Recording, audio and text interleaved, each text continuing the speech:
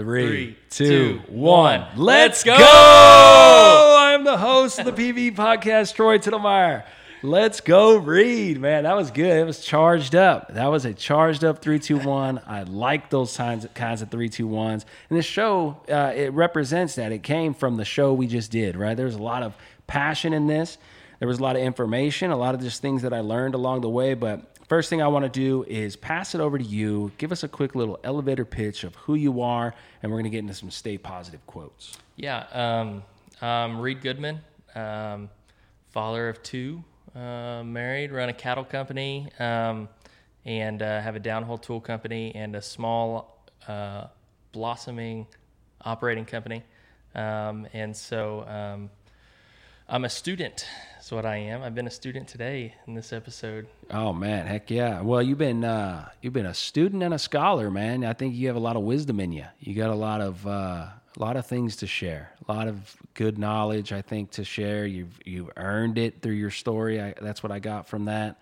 I mean, just the fact that you've been able to work with downhole tools as much as you have, and gas lift, and being out in that and listening to reservoirs. You've learned so much about what really is going on out there.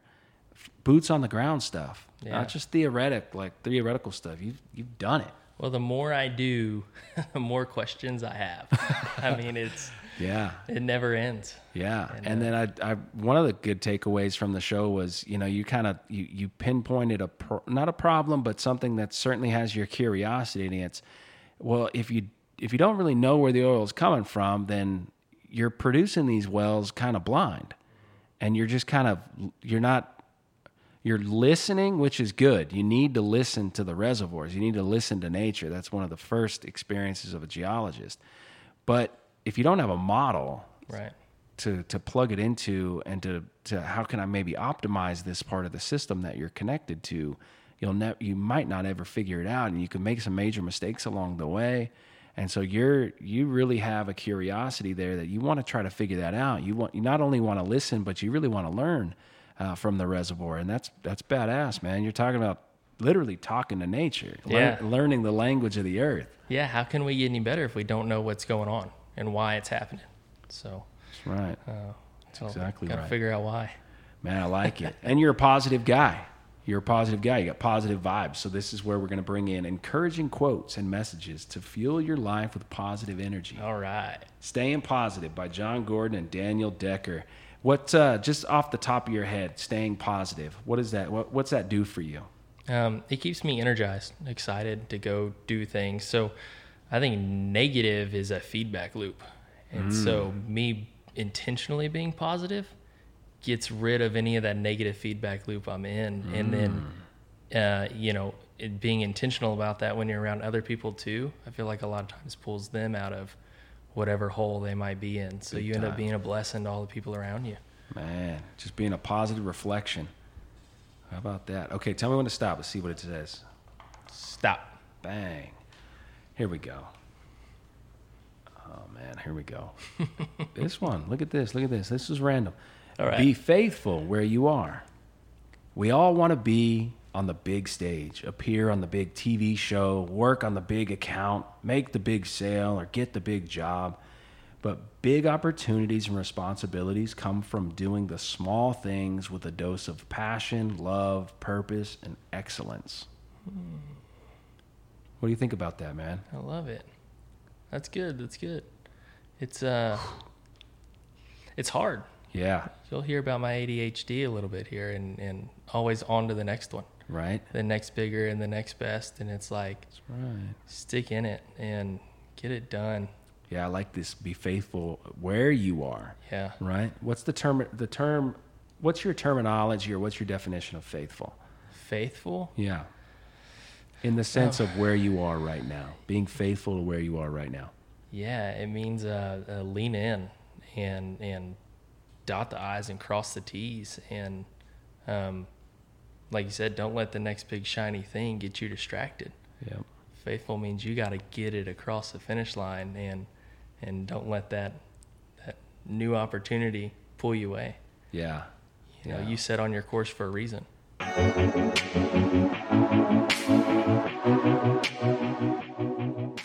Going? Hey, here we go. Yeah, no, welcome to the PBE podcast, man. This is the conception segment, but we can start it off with any questions you got. But right now, dude, I'm heading to West Texas with a lease on the Central Basin platform, Clear Fork, and did the first workover and really got my ass kicked by it. Learned a lot being in West Texas.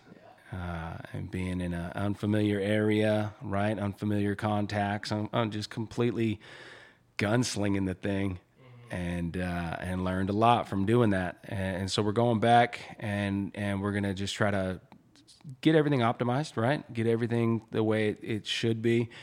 A lot of twists and turns getting there, and can't do it all. I'm not gonna spend $1 million, revamping an old lease. There's economic limits, and we kind of better understand those after the first workover, right? Yeah. So kind of know what you're working with on a daily volume perspective. And so, yeah, the rig's going out Monday. Cool. Very cool. How deep is that stuff out there? 3,500 feet.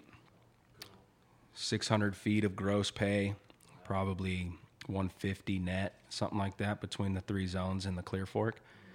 Moves like a river. Like even the calcium carbonate scale that came out of the well and came out of the, is down for like 2 years supposedly. And the 2 3/8 tubing came out like 4-inch, man. Yeah. And you can see ripples. You can see literally like fluid flow, sedimentary geology in the calcium carbonate down at the purse. Cool. So, I mean, that reservoir is really moving. Yeah. So it's pretty cool to be a part of that. Yeah, and so y'all are just looking to bring anything that's left in that field out, or are y'all doing some new stimulation? Oh, man, always bringing a completely new perspective on where the oil's even coming from, and then obviously leading down the road to people in the network that have different tried and true techniques, and kind of how are you addressing the chemical problems, right? So yeah, we're investing in all kinds of new tech and new ideas approaching this thing. So it's pretty fun. Yeah. Yes, cool. sir. Well, you said you had some wells down there in Somerset, and we got started with some wells over here in Lavernia. Oh, real similar, between 700 and 1,000 foot deep. And I looked at a bunch of wells, Somerset, Bigfoot, Divine, down in that area. Yeah. I liked them because they were shallow and easy, right? And That's I right. I didn't want to get into something, way over my head. Yeah. I didn't have a bunch of money to throw at something, Oh, man. Yeah. And so those seemed like the most reasonable choice. And so we've been operating those, February of 21 is when I first got a hold of them. Is that right? I started that company. That's exactly when I started. Yeah. I started that company in fall of 19, and it took me until February of 21 to really find what I wanted. You kidding me? If you looked at my articles of incorporation, Yeah. I actually started it in the fall, like August or something like that. So not quite the fall, but definitely the later part of 2019.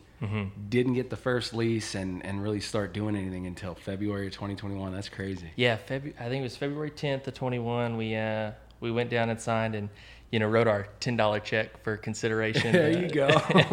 and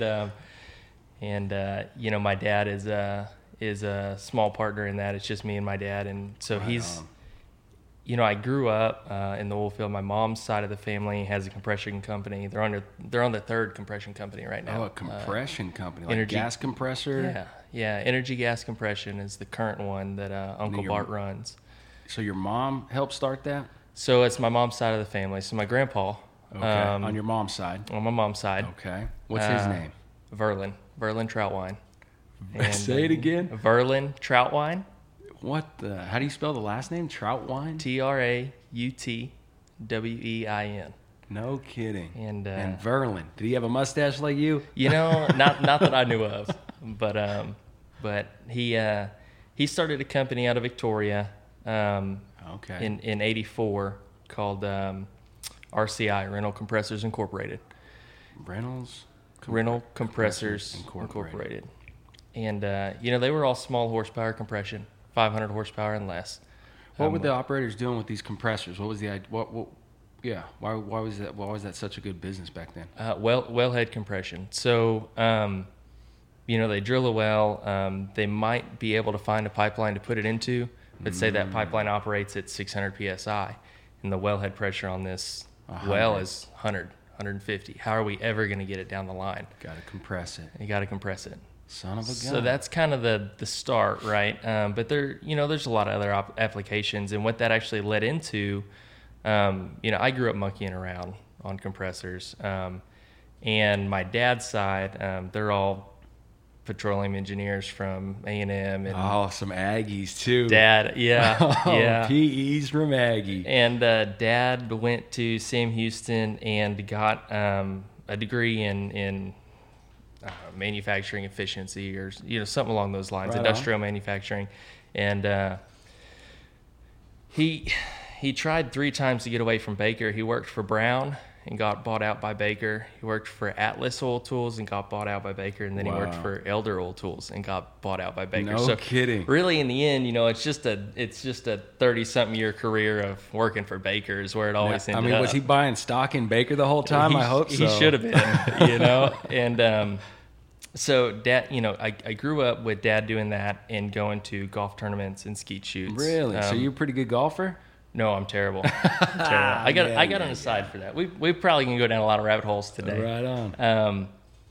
But so I had it on both sides of the family, and I knew we really like agriculture. I really like cattle and horses and that kind of stuff. So I knew if I went to college for ag, I'd be running somebody else's ranch for the rest of my life. Wow. If I went to college for petroleum or mechanical engineering, something like that, I'd be able to possibly own the ranch and have, hire somebody to come run it for me, or help me run it and whatnot. So that's kind of my dream. Man, you thought of that in high school, huh? Yeah. Is that right? Yeah. And who was your mentor on that? Obviously, your dad was inspiring to you to think that way. I just didn't see, my oldest brother graduated from our local high school. We were living up in Kerrville at the time and from Ingram. And, he didn't do well in college, but he trains horses for a living. He still does. Trades horses? Trains. Oh, he trains Breaks and trains. Oh, okay. And, for just ranching or for racing? For ranching. Okay. Yeah. What he really likes is reining horses. What are those? Which is it's a discipline of Western horsemanship, and the high level guiding principle is they say the horse is willingly guided. So the horse is eager to do what you want it to do, but you're guiding the horse, right? So it's small cues, it's very in touch. The horse is around and really driving through. And so what they end up doing is they train all these maneuvers, and then, at like a show or whatnot, you have a pattern, you come into the ring, and maybe, 4 circles to the left and 4 circles to the right, then you lope out left, and then you lope to the right. Huh. What do you do all this for? It's a show of the horses, athleticism for one. 2, the training and the mental aspect, right? So like, there's thousands of horses that have such great pedigrees, but not every horse has the brain, right? Has the mindset to really take that training and run with it and do something with it, right? So some of them, like you. I guess in people, you could have just because your parents have done well and built a business and made $1 million doesn't mean that their son's brain is going to do the same thing. Right. And so you have to showcase that not only do they have the pedigree or whatnot, and that's kind of like an insurance policy. They're more likely to do well coming from better bloodlines. Right, genetics. But you really want to show the athleticism and then the mental component of these animals, and so they're performance athletes, right? Wow, just like right on. else. Have you heard of equine hemp? I haven't. Oh man, yeah, you got to check this out. These guys are. I'm gonna butcher this all up, but I think you'll be super interested. They're using THC and CBD in the hay, right, and they're mixing it into the food. And they're bringing horses back from like straight up going to like die. Horses are coming back and they're strong again. They're running again. Like it's some amazing turnaround. Feeding them Equine hemp, yeah. And Yeah. they just got a major sponsor. I think it was like what do you guys call it? It's not the PGA, but that equivalent. Like, what's the big rodeo? Like, Yeah, the quarter horse, AQHA, American Quarter Horse Association. What's the other one? What's the bigger one? The one that comes to Houston and. So there's the NFR, for the ropers. Yep. Let's see. There's dozens of different horse associations. Could be that one. Could be that one. There's ASHA, which is what we spend a lot of time with, the American Stock Horse Association. So that's all about stockmanship, and whatnot. I'll send you the information I have on it. It's really interesting, really cool stuff. And why I got kind of involved with it was, finding the right soils to grow a crop, and something as specific as hemp, right? And marijuana, it carries some strange metals. And if you eat those metals, you're not going to get the good benefits of interesting. Like grapes, it carries the climate and the soil with it, kind of. Like wine, right? Like wine. Yeah. I didn't think about that. Growing hemp's kind of like growing wine. Son of a gun. Well, so it got real interesting, and we're still obviously, hopefully, putting this project together. But what we're trying to do is kind of target soil chemistries across America that could have low amounts of the arsenic and this stuff that the weed pulls into itself. You don't want it in there, right? And so they're really focused on, how can we develop this product and scale it up, but you can't go anywhere. You can grow it anywhere, but you're not going to grow high quality, like healthy weed, right? You can still probably even sell it that way, which is scary to think about. But like these guys get it, and they've done a lot of chemistry, and so it was a really cool thing. And you talking about that just reminded me of the results, the before and after, and these guys, the stories. I was on the calls with them and listening to them tell these stories to people who are interested in investing and taking this product to kind of a more scalable business. So it was. Yeah, I think you would find it pretty fascinating. This stuff. Yeah, I'll have to check into that. Right on. I have a cousin up in Lubbock, and they've grown cotton and corn and sorghum for years and years and years. And just a couple of years ago, they were talking about, hey, this new hemp market. Like, what does this really look like? Oh man, on a large scale for us. And so dude, it'll be interesting to see. What happens. But they might not have the right soil. Who knows? You never know. You got to look at it. Yep. I'd be interested if they've ever done a full elemental, ICP-MS analysis on their soil. Yeah. What elements and what elevated elements specifically across that board. There's just 60, 70 elements. It'll come back and say that you have. If it doesn't have these elevated amounts of these metals that they don't want in their hemp, then that could be a total place to go with it. Yeah. But you just don't know. Or maybe they do. And we should look at that data. Yeah. We should look at the chemistry, man. And there's an opportunity, just like that. Born again. Yeah. We got down a rabbit hole there. I was introduced to oil and gas, young, and then in college I tried to go for mechanical engineering down in Corpus, A&M Corpus Christi. Okay. And Energy Gas Compression has their shop down there, so I worked full time at the compressor company. Right on. And really, all that did was fund my master's degree in duck hunting and fly fishing. Well, hey, that's a hell of an investment, man. That's a hell of an investment there. So you learned something. You built a network professionally through the college degree, right? Well, I didn't finish my college degree. Okay, but you were there. You were only doing finished the degree in duck hunting and fly fishing. And I tell you what, I can put you on some ducks, and I can catch some redfish. So, but I learned after 2.5 years there that academia wasn't at the time the place for me. I didn't want it enough. I wasn't hungry enough. What were the results in the classes like, as far as like learning and getting a grade from a professor? Was it easy for you, or was it pretty hard? Yeah, so grades have always been super easy for me. Okay. You just kind of get it. Like I said, my oldest brother went to our local high school. My middle brother was bullied pretty hard in 6th and 7th grade and ended up going to a boarding school in Austin called St. Stephen's. Wow. Which is has been a top 50 boarding school for 25 years running in the United States. Wow. And Wow. I think right now they're probably top 15 academics wise. And so he went there and he talked about how he had so much fun and everything. And my folks said, my mom's been an educator for, I guess now going on 40 years, but 30 years at the time. And she said, if y'all are interested in education, we'll always find a way to pay for it, right? And so they said, if you want to go, you apply, you write the essay, you get in, we'll send you to school with him in Austin. And so my middle brother is like, he's a brainiac. Is that he right? Just, his brain works on a just a different level. Is that right? It's like Dude, I've you're having heard a of people like conversation this. with him, and he's also like, drilling out this whole plan over here at the same time, and it just.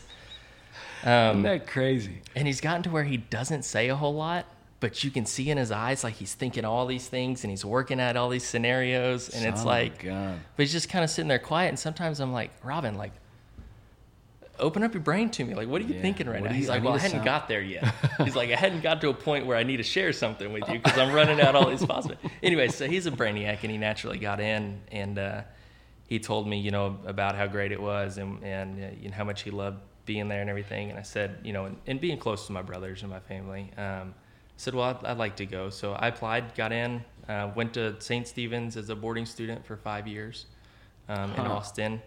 And, the concepts and the knowledge has never been the issue. It's always been a drive issue.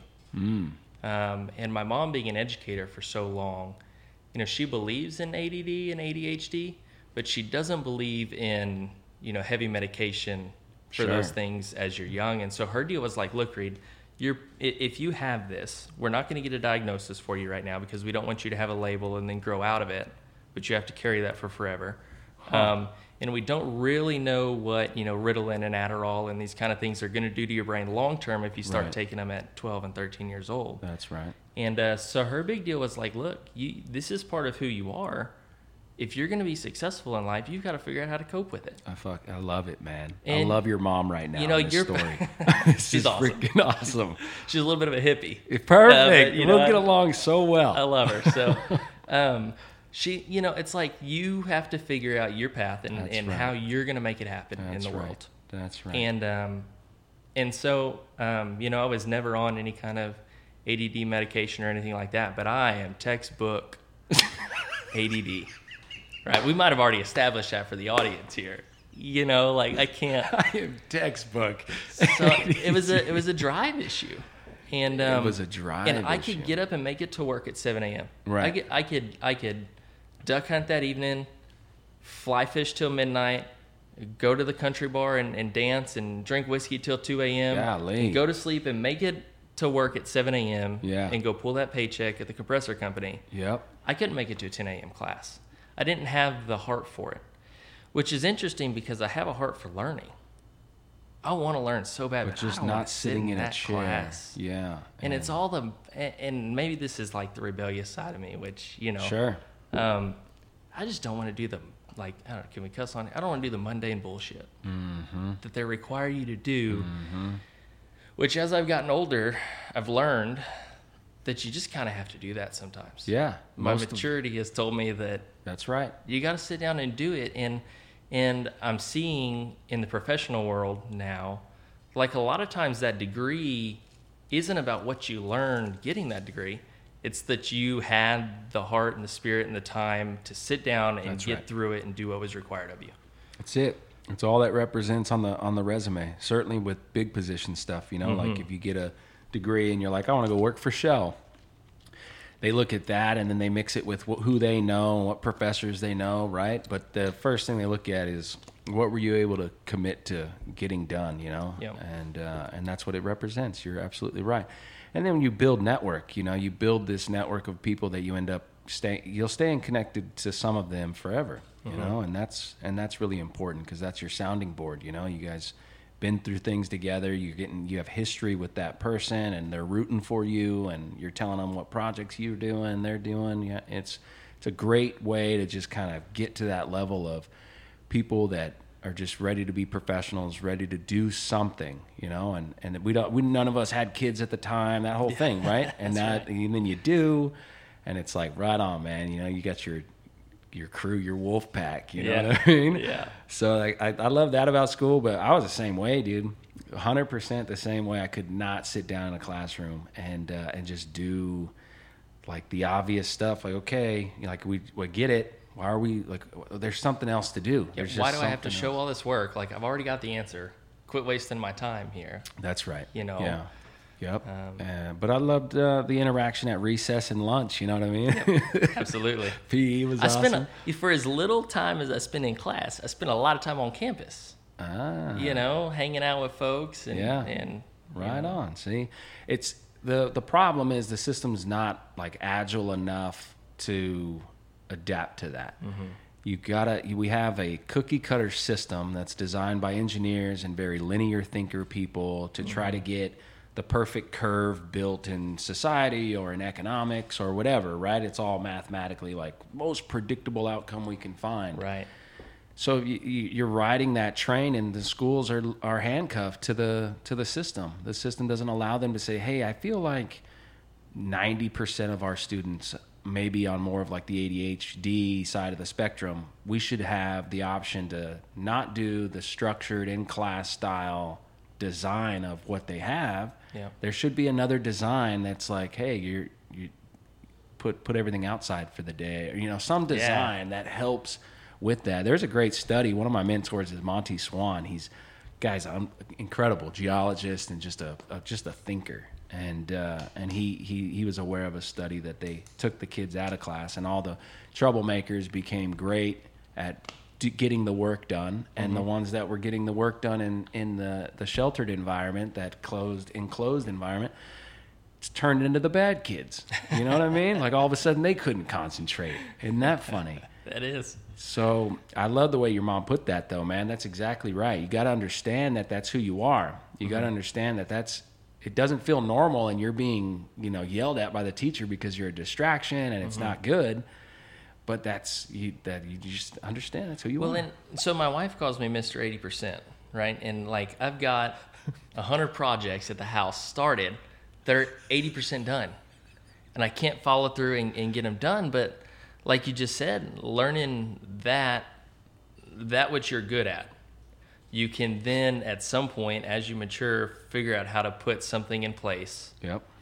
To counteract what you're not good at. Yep. And so like I'm good at dreaming and starting to get into the weeds and just get far enough in the weeds where I think I understand something. Yep. And then I'm like, you know what? I got to call somebody on this because I really don't.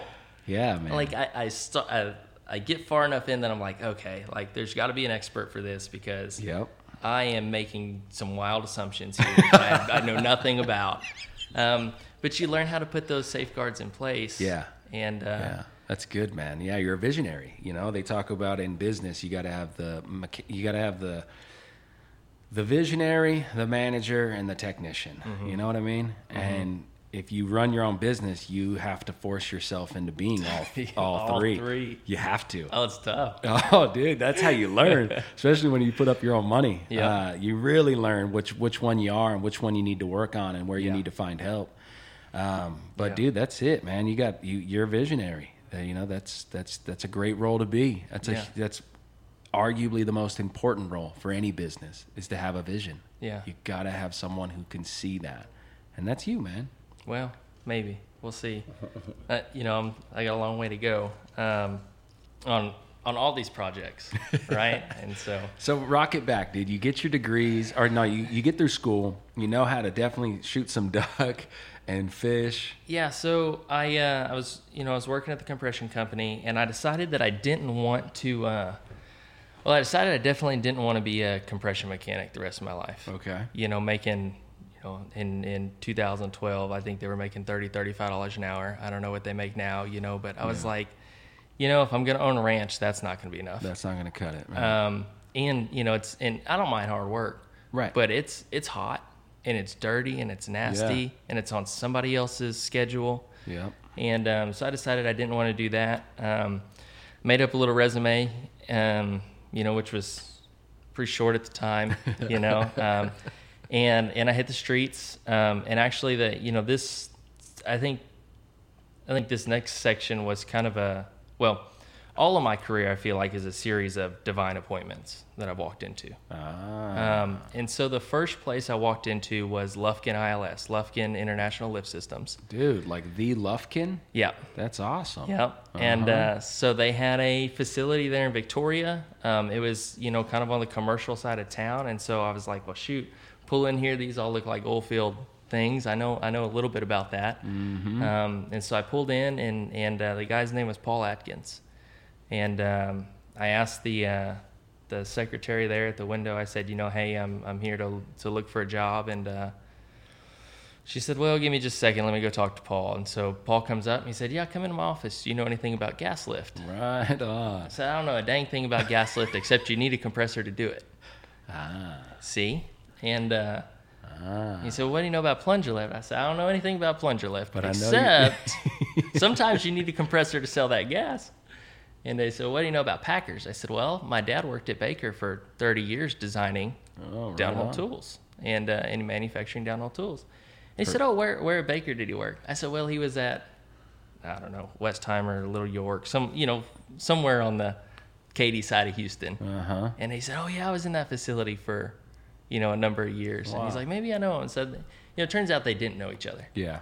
But just that was enough for him to get comfortable, I guess, with me and be like, you know, Reed, like, I've got a position. I'd like to take a chance on you. It might take a month or two. He said it right there? Right there. He said it might take a month or two for me to get this through all the corporate. Yeah. You know, and I have to have this position open for 2 weeks online and yada, yada. And he said, but stick with me. Yep. I think I've got a position for you. And so wow. That first paycheck, to me, at 19 years old, 20 years, I guess maybe I was 20 by then, was so much money. I'd already met my wife. She wasn't my wife yet. Yeah. But it was so much money. I went out and bought her a new shotgun because I didn't know how to spend a check that big, you know? And what are you going to do with money except spend it? That's why you make it. Ah, you got to put it away for that ranch, man. And so I went and bought her a shotgun, and actually I think I've shot more ducks with that shotgun than she has. But yeah, so that was, I feel like that was a divine appointment. And Paul was, you ask about mentors. I think about him a lot because he was very patient and lenient with me as I learned, you know, what it looked like to be a professional. Right? You were transparent with him. He knew what he was getting, but you inspired him to teach you. Like you were the guy for him. You know, it was a divine appointment for both you guys. Yep. Right? I mean, he was like, all right, I know he doesn't know much about plunger lift or gas lift, but he knows compressors. I know what I'm working with. Yeah. He was up for whatever challenge was to come for that company. He knew that you were going to be there and you were going to show up, right? You gave him that confidence in that super quick, what sounds like a super quick introduction, like cold call, just knocked on doors, like you went from there to getting a job that set you up with your wife and you're buying shotguns. I mean, what a story, dude. Yeah. What a story. Yeah. Well, and come to find out, GE had bought Lufkin like 3 or 4 months earlier. General Electric or whatever it is? Yep. They were going to enter the oil and gas space. They bought Lufkin, and then a couple months later, I think they bought Wood Group.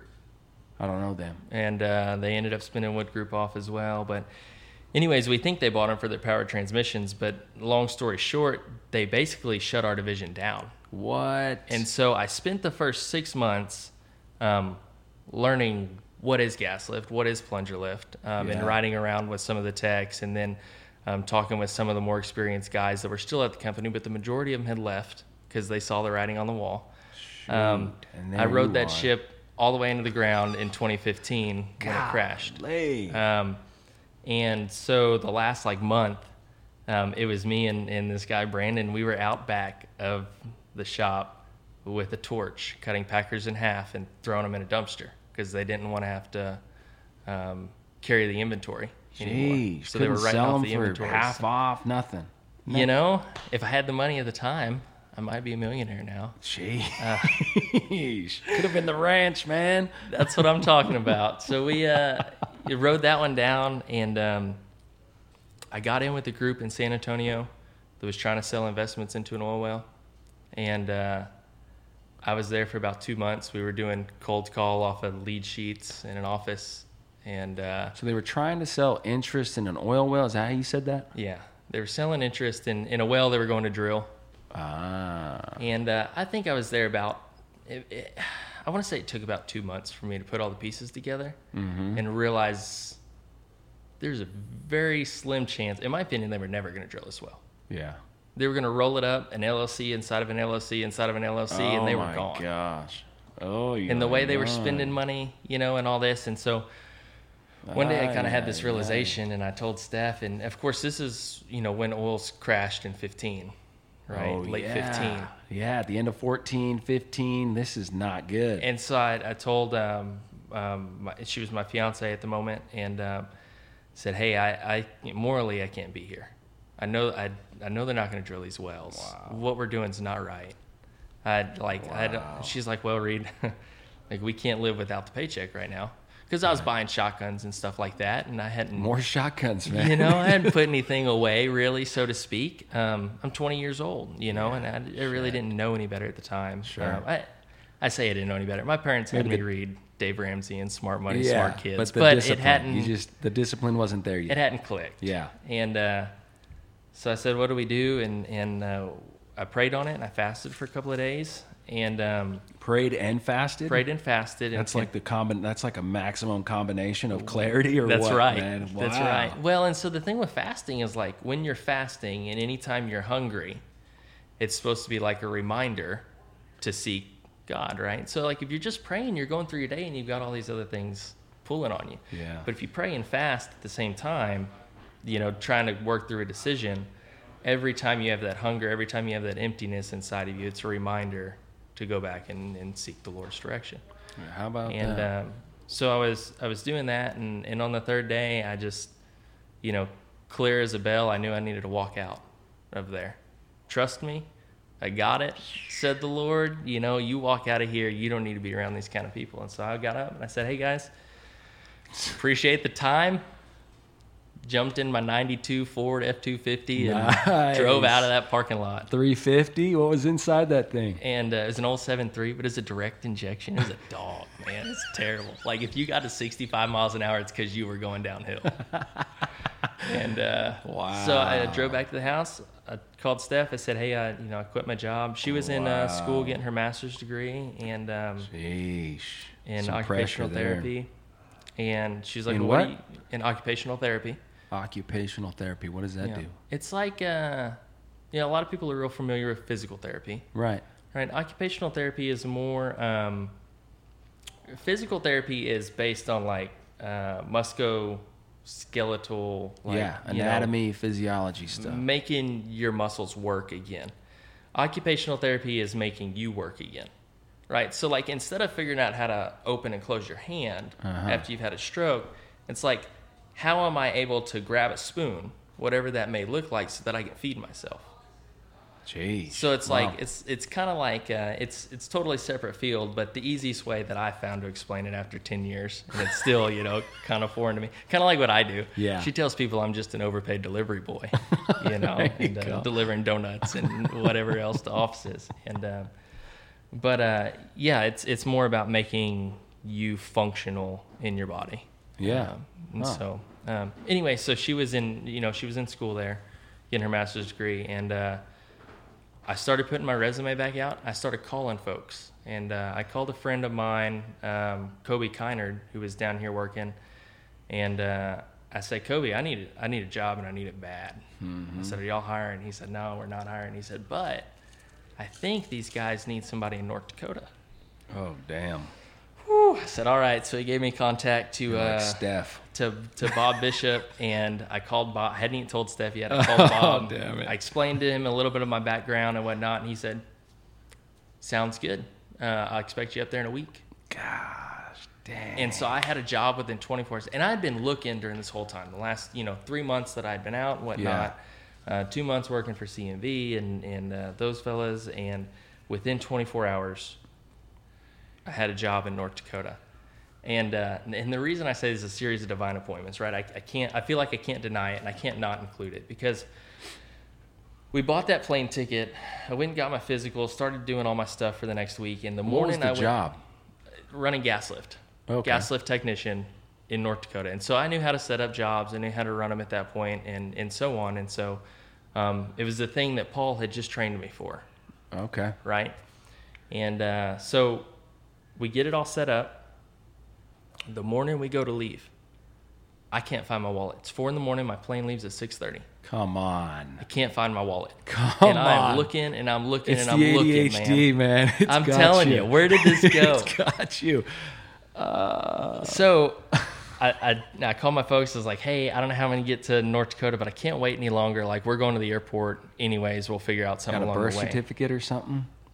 You know, I'm living in an apartment with my fiance in San Antonio. And so, like... Passport? I didn't have any identification. So I get to the airport. Had my tickets printed out. Get to the airport. And I have one carry-on bag. And I'm going through it again. And in my carry-on bag is my Bible. And when I graduated high school, my mom had a Bible made for me that had my name on the front. Nice. And I was like, well, this is identification of who I am. It's a form. I got up to the front of the line. And I had my ticket. This is my at name. TSA. They're TSA. like, yeah, ready to check through. Security check. I had my ticket. And I had my Bible. And I looked at the lady. I said, I need to be in North Dakota today for a job that is, you know, going to keep my family fed. Oh, and I can't find my wallet. And this is the only form of identification that I have.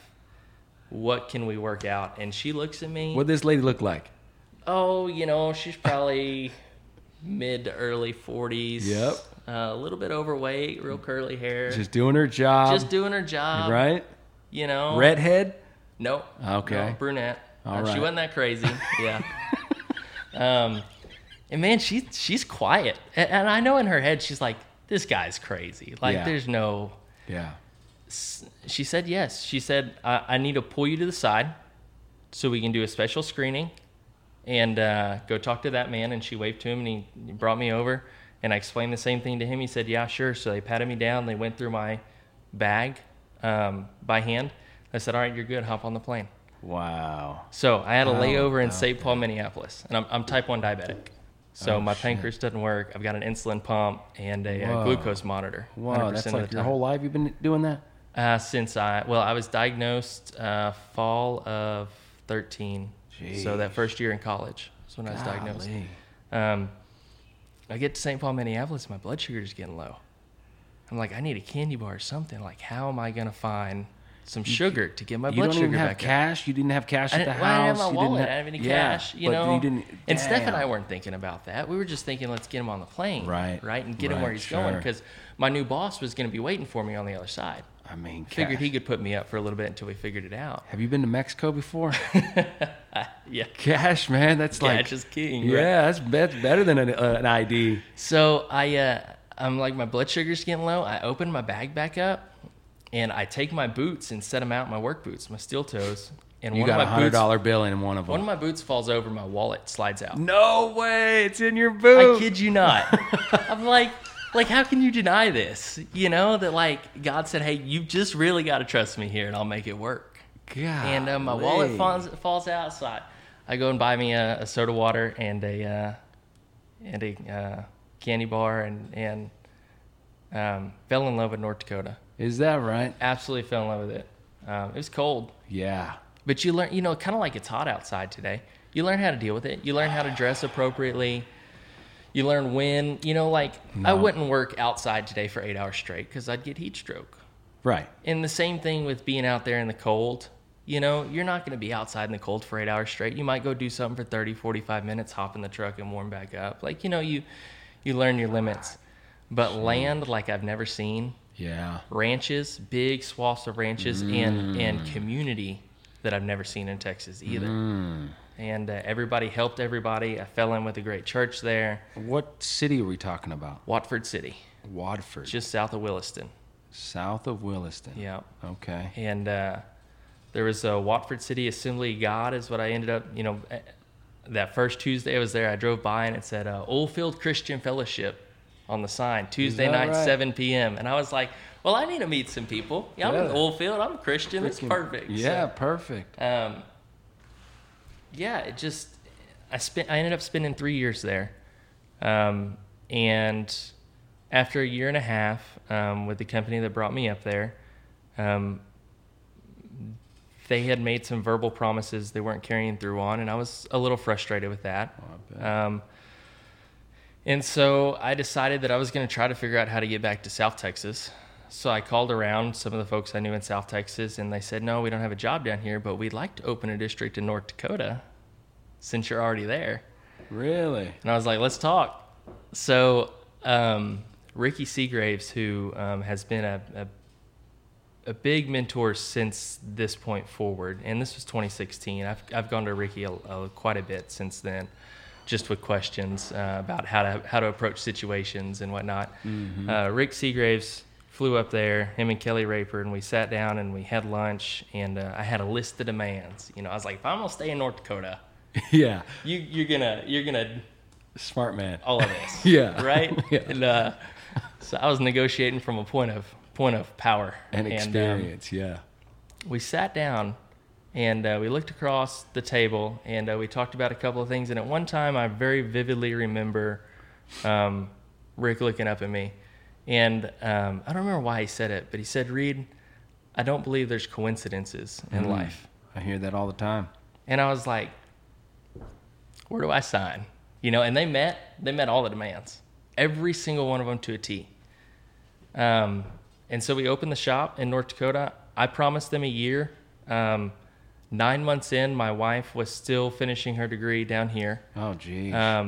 You know, when I was laid off the first time, she had more or less just started her master's degree. Yeah. And so here we are, almost 3 years later. I've been up there 9 months with Priority. And she's living with you up there? She was living in San Antonio. Oh, my gosh. And I was living in North Dakota. So we'd been married but apart for a little over 2 years at this point. Oh, my God. What an interesting start to a young marriage. And she called me crying. She said, I can't do it. Oof. I need to come up there. I'm going to quit school and come up there. Oof. Or I need you to come home. Wow. And I called Rick, and you know, I cry a lot. Like, you know, I don't know. Connected, man. I'm emotional. Yeah. I cry, and I shouldn't say a lot. I cry sometimes. Just for the record, all right. Yeah. Let's strike that one. He answered the phone. He was like, "Hey, Reed, what's going on?" I said, "Well, my wife." He said, "Stop it right there." He said, "We think your marriage is more important than anything." And I said, "Well, I don't know what I'm gonna do for a job. Y'all have anything open down there?" Mm-hmm. And he said, "We don't have anything open in Texas." Damn. He said, "But I think your marriage is important, and I know you promised me a year. Don't feel bad about that. Like, business was going all right. Business was going well. Good." And he said, "Whatever you need from me, plane ticket, a U-Haul, you need me to buy you out of your rent at your apartment." He said, "You name it, I'm going to get you home to your wife because we think your marriage is more important." Jeez, what a guy. And so, you know, that relationship going forward, like when I have hard decisions, I text him, like, "Hey, man, I don't know which way to go here. Yeah. What do you think?" And often, you know, and just like 2 or 3 weeks ago, he responded to a text I sent him, and you're like, "Should I do this podcast?" Yeah, right. He said, "Remember, it's not about you." In that, and I was like, whew, I had to sit back for a minute, and I was like, that's calling me out. Damn it. It's calling me, like this podcast. I guess this podcast is about me. Yeah. I don't know. That's right. Yeah, that's exactly right. That's been so far. Yeah, we could take a different tack, but man. So, anyways, all that we went to. After that, I found a job in Midland with Superior, and that transitioned me more from just packers and gas lift into completion tools. Oh, snap. High pressure stuff, huh?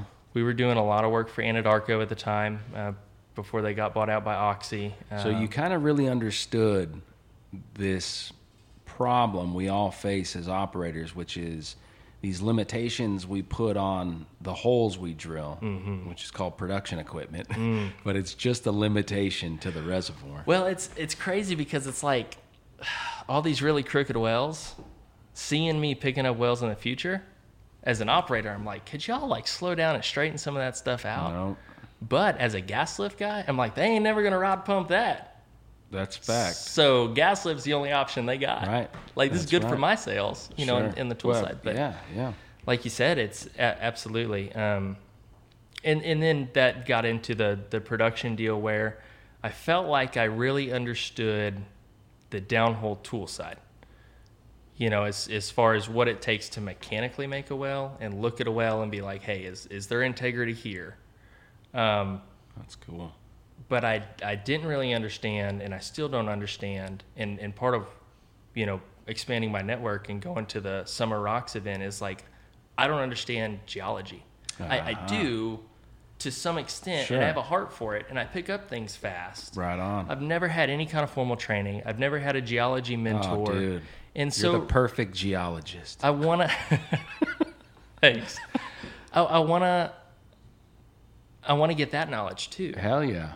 Right? Hell yeah. I mean, you've been watching the earth breathe in these hydrocarbon deposits, which are super unique.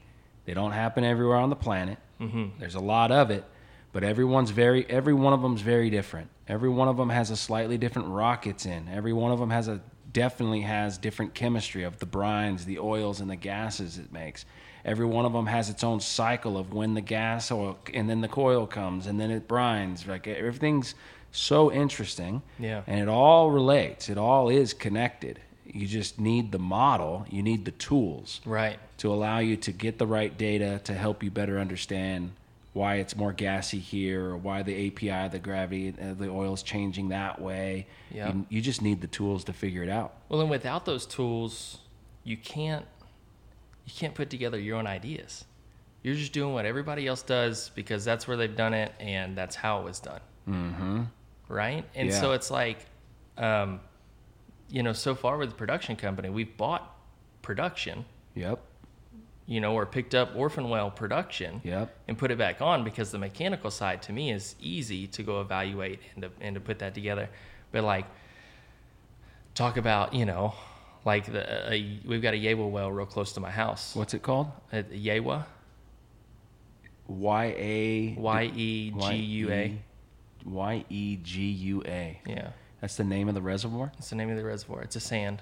What's the age? I don't know.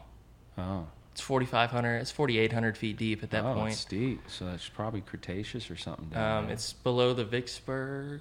Below the Vicksburg. So that's Vicksburg is Cretaceous, I think. Wait a minute. Vicksburg is somewhere around the Austin Chalk, Eagleford, Buddha. It's right? It's above the Wilcox. Oh, it's above the Wilcox. It's above the Wilcox and below the Vicksburg. Okay. Let's not get all crazy. I don't know. The geology also in all these areas changes drastically. And then one thing we're trying to do as geologists, certainly like academia and stuff, is put together the big regional story, right? How does that timeline, which is really what we have in geology, or geologic footprint, like geologic stamps in time. And the big confident ones are usually the huge unconformities where you see a lot of breaks, a lot of big tectonic events happening. Okay. That's where we put the big bars of time. Is like the most obvious global events will have those, and then you just start narrowing down, and your reservoir is going to have a super specific part in that part of the world, while the rest of the world has all this other geology going on. Okay. And how does yours fit into that? Right? How does the rocks that you're in that age fit with the global tectonic story? That's the first objective that you need to do as a geologist in training. Okay. Let's get the age locked in. In training. Okay. Let's get the freaking age of this thing. I got a cross section. We get to edit all this stuff, so don't worry about me. Oh, no worries. I don't mind sounding dumb. I know there's a lot I don't know, and you don't sound that's the dumb whole at all. point, is for me to learn. That's right. Like, if I wasn't learning, then I guess I'd be working an 8 to 5 somewhere. And that's not what I want to do. You said it. Well, that's the truth, ain't it? Yeah. I mean, you get into certain opportunities, and it's like at some point you're doing your job, you're making a living, but what are you learning? Right. There's so much more to your time and attention on life, and Absolutely. the level of connection that you obviously have with this earth we live on, dude. Like, there's no way you're going to be stuck in a chair doing the same thing over and over. Like, that's just not Which you. is why school is so hard for me, Yeah. Yep. All right, let me get this paper. So I've had a geologist from the area. I sat down with him for about 30 minutes and said, Nice. hey, what do you know about these wells? And he was like, actually, I drilled those wells in 2005. Nice. I was They're like, 2005 age? 2005. That's great. They were recently drilled by an independent. And so he said that they're like a laminated sand in that area. Laminated sand, okay. Which I don't know if that's like a real term, but that's what I took away. Right, that's what I took away from it. Who knows what the technical term was? But he explained it to me kind of as like a laminated sand, right? And so where it's not as tight like a shale, right? Where there's just no porosity, but that all these little stringers of sand are kind of separated by something, maybe a little bit shaly, but they don't communicate well. And so these wells, like, they can have pretty decent IPs. How thick are these sands? These laminated sands? Is he talking about? There's probably like 300 feet-ish of Yewa, but like the section I'm producing from is maybe 60 foot thick in this area. And from the offsets, I was looking back, it doesn't really seem to matter if people perf the top 5 feet or 40 feet. They're going to make about the same oil. And so I'm like, well, what's going on? Yeah. Why is this little bit of sand? But they don't seem to make a butt ton more water either, right? And so, like, I know we're getting into some reservoir stuff that I also don't fully understand. But, my thought is, like, how do I go into these? And if they're not really communicating well, how do we get that communication out there in a way that I can drain a bunch more of this? That's right. So, I've got some... So have you tried to recomplete these wells at all? Have you tried anything? Hadn't yet, no. And what are they picking it on? Like, are you seeing logs that they're making these picks on? Yeah, it's a real... with South Texas operators, this particular Yewa section is... I want to say Rajan called it an E4. The Yewa E4 maybe. But it's like a very signature look on the log. The whole section is? Or just what you perf? The particular part that they want to perf. Okay. It's like a very signature kick with like another little squiggle below it. You know what I'm talking about? Resist. Yeah, it's one of them things. And I should have brought some files for you. But, we're just getting started, man. I'm just asking all these crazy questions like we're actually going to figure something out today, which we won't, of course, but I always dream that we will make a discovery, Yeah. Early Eocene, Gulf of Mexico shelf margin, early Eocene, and Oligocene. Okay, so that's your early Eocene. Let me get another strat column going. Go ahead, man. Keep. Well, and so this geologist that put this together showed me some maps of the field, lowest known oil points, average thickness, different things like that. What he thinks the fault looks like, and there's kind of like all right. You're really going to have to help me out on some terminology here, but there's kind of like a dip on one side, and then he said it kind of rolls over like this. So like it faulted in this way. Thrust fault. Yeah, it looks like a thrust fault. And there's like kind of a lip here. Okay. That like there's some high point, but if you get too close to the fault, you don't get any oil. You've got to stay like far enough kind of down into this little dip. Yep. But then where there's oil in the formation on both sides of the fault. Really?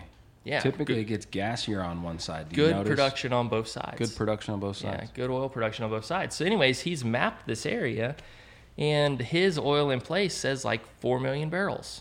4 million barrels in place for one well with like a 10-acre, 20-acre, 30-acre? The whole area is maybe 6,000 acres or so. And he's saying he's calculating 4 million in place in the whole I think it's about 6,000 acres, yeah. 6,000 acres. He's going to call me and be mad. But, it's not that much. I mean, it sounds like a lot, but the recovery factors on this stuff is going to be real low, right? Well, and so that's where we're at. They've recovered about 400,000 barrels out of this field. So that's 10%.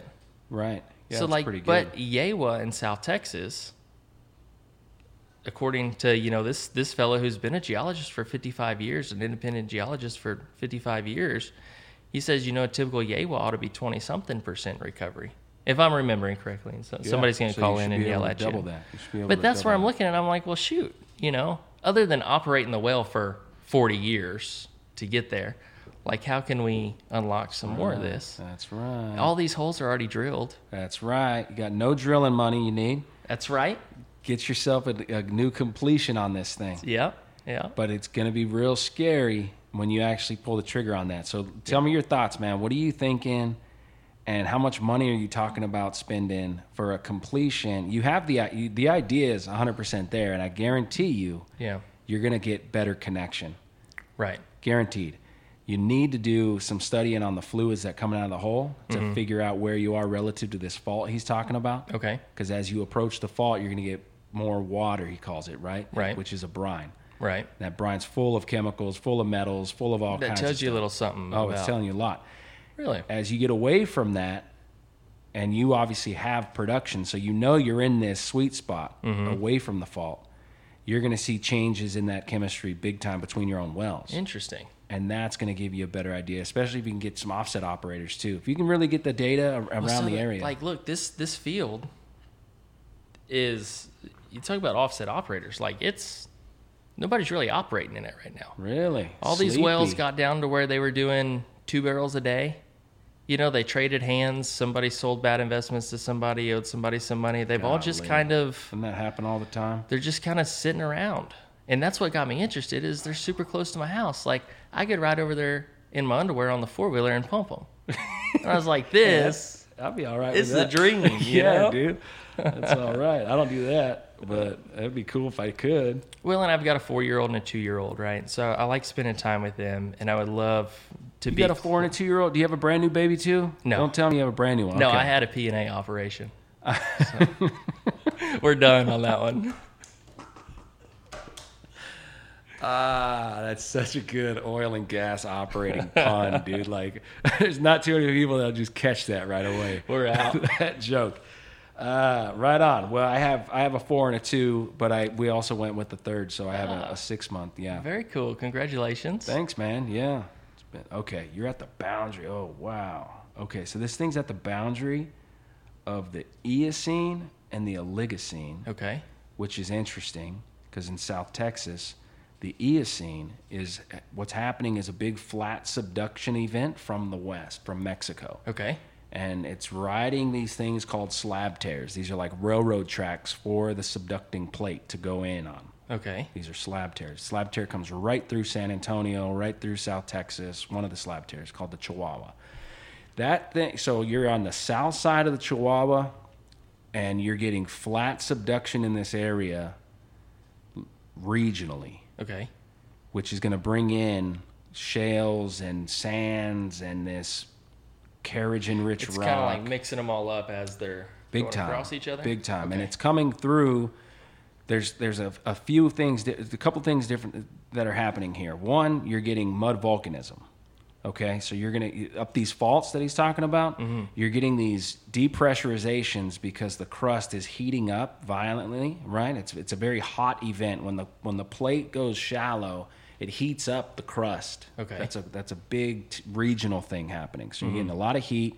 You're getting devolatilization of gases and oil and brine, right? It's a very active, dynamic, water-rich system, and you're making a lot of rocks from that. So you're seeing big sedimentary features of these muds piling out sands and shales, and you're drilling in that. That's what you're drilling from. That lamination could be what you could be seeing there is a cross section of micro mud volcanism. So you're seeing these surges in the micro mud volcanism coming out at that time, and you're seeing that's your reservoir. Okay. And you're trying to stay in connection with the quartz stuff because that's where the fluid's really moving. Mm-hmm. But it's all coming from that fault and structures from below. That the fluid flow of this system is going to be very interesting, super dynamic. But at least you now know that you have a converging vector. Your structures are being made because you're getting shallow, steep, flat subduction coming from the west to east across your acreage. So when you start looking at fault maps and you start looking at faults of that fault that he's talking about, you're going to orient yourself there.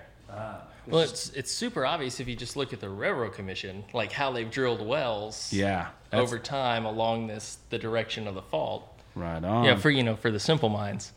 All right, This is called an Andy Cube. Okay. This is sold by Molly Turco. She's hopefully going to be at the event. You're going to get one of these for being there. Okay. You're going to get one. So you can look at it, but you can't have that one. That one's mine. See where it says Sigma 1? Sigma 1 up top? Yep. That's your maximum compression. That's for you in this area at this time. I'm predicting that your Sigma 1 right? So your most compression at the time is coming from west to east. You're getting that big compression from the tectonics coming in from the west while your rocks are being made. So when you get this cube and you go back and start pulling out your maps and you're looking at these faults, line up sigma 1 from west to east, and then start fitting those blue lines and these those are fault lines. The blues, the reds, and the oranges. Start trying to fit that to the story. But you know your converging vector, or you're assuming your converging vector based on the regional tectonics at the time. We're getting flat subduction. Basically, the Rocky Mountains are coming to an end. That's what's happening during that time. You're getting the big Rocky Mountain laramide severe orogeny, that mountain building event. That's what you're feeling in South Texas at this time in the reservoir. So you put your sigma 1 in that direction with the Andy cube and start mapping. Start mapping, where do you see tension? Tension's going to be probably where this reservoir is building. It needs space, right? You need space for reservoirs. So that's typically your tension, which should be those orange lines. Your orange lines are going to be they're called like mode 2 fractures or whatever. It's separation, it's tension, which is going to be perpendicular to sigma 3, which is your least amount of compression. So anyway, that thing comes with cards to read up on and how it works, but it's based on mechanical engineering. Like you break a piece of wood, bang, that piece of wood breaks just like these rocks do. You start with a compression, right? You know your main compression direction, start splintering that wood, and that's what's happening in these freaking faults and fractures. Interesting. Yeah, it's all based on, fundamental mechanical engineering stuff. Yeah. Sounds like a badass project, dude. Well, it's like I said, it's just starting. We where I have my production in Lavernia, we produce from what they call in this field the K Navarro. The K Navarro, okay. Yeah, in East Texas they have a Navarro. Well, in West Texas, right here in Somerset, and right here we have Navarro. It's real similar, and I think it might be the same deal, but see, my oil is like 31 or 32 degree gravity. Nice. And I think this stuff's a little bit heavier over here in Somerset, isn't it? I produce 36. 30, okay, cool. But there is heavier. So the Navarro is where I'm producing from, and I believe the Poth is right above it, and the Wilcox is on top of that. And the Wilcox is my water table. So when I get my water board letters, they say to the bottom of the Wilcox. Oh, wow. Which like 2 years ago blew my mind, because where I'm from in Cuero, the Wilcox is like 8,000 feet and makes millions of barrels of oil. And I was like, how is that a water table? Isn't that amazing? And so this crash course in geology over the last 3 years, it's just like I don't have enough time in the day to even get as fascinated as I want to be with it, because I get so far down a rabbit hole. Oh man, I know. Wait till you see the video. So we're putting out videos to the nonprofit we helped start called Magma Chem Research Institute. That's where the slab tears are coming from. A lot of this work they did under super major projects, right? But it's a long time ago, so it's all public information, and we're publishing it through the nonprofit. That's the point of the nonprofit, is to give this back to the community. Okay. So a lot of these geologic things and concepts I'm talking about are found there. And me and my counterpart, Stan Keith, he's the guy who kind of created it all from the 70s and 80s. We go tit for tat on these YouTubes, so I'll send you the link to them. Cool. And we're talking about the outcrop we're going to be studying here at the golf course. Yeah. But you'll get a lot of these ideas. You'll see a lot of these diagrams I'm talking about. A lot of these big cartoons, regional geology stuff that I think can be really helpful. Okay. Cool. Yeah, just understanding it as. Well, you understand. What's interesting is you understand producing it. Yeah, right. Yeah. How did it get there, and why is it where it is? Yeah, I love that you asked that question. Not a lot of people do. It's just let's figure out how to produce this thing better. Well, if I know why it's there, then I can go find more. That's right. That's exactly right. You know which way to go. You're not just shooting fucking in the, just firing a shotgun everywhere kind of thing. Walking around with my witching sticks. Yeah, which could have something going on with EM or whatever. But no, there's a much more sophisticated, much more specific way to get it done. You just need those tools. You need to learn those tools, and that's something that I would love to help out with. And just, if there's anything I can do to help with that stuff, for sure. But you learned how to produce it, which is interesting to me. And now tell me your next career step is going the other way. You're now going to complete. You're going to frack into it. You're going to perforate these zones. What are you doing with completions? Well, I really don't know. I don't know where my next career step is. So in the middle of all this, when oil crashed in 20, I lost my job in Midland. And my wife and I had a house on a little piece of land out there, and we decided to sell it and move home. The real estate market was still great in Midland, so we were like, let's sell that and move back to the family ranch in Cuero there. Nice. My family's been on this place since 1865. What? And so we bought a portion of it from my folks and Wow. built a house on that. So that's where we're living, to be closer to the roots and closer to the family and You have build a mineral community. rights? We do. Yeah. Let's drill a well. Yeah, come on. I'm ready for it. Where's my book? Drill a well in my backyard. I got a book called Drill a Well. That one. Come drill a well in my backyard. Okay. We got to read that thing. Actually, I think I think there's some potential. I've been toying with the idea. Yes. But I'm not there yet. They drilled one. Well, there's oil all around us. They drilled one in the 80s on my grandpa's place. The fence line that we border. And he claims that they messed it up and lost some tools downhole and had to cement it in. So really, I don't know that it's been truly evaluated. That happens all the time. All the time. And, like these wells were drilled in the early 2000s, people were still looking at conventional stuff. But since everything kicked off in 2008, vertical rigs are less than 10 in South Texas.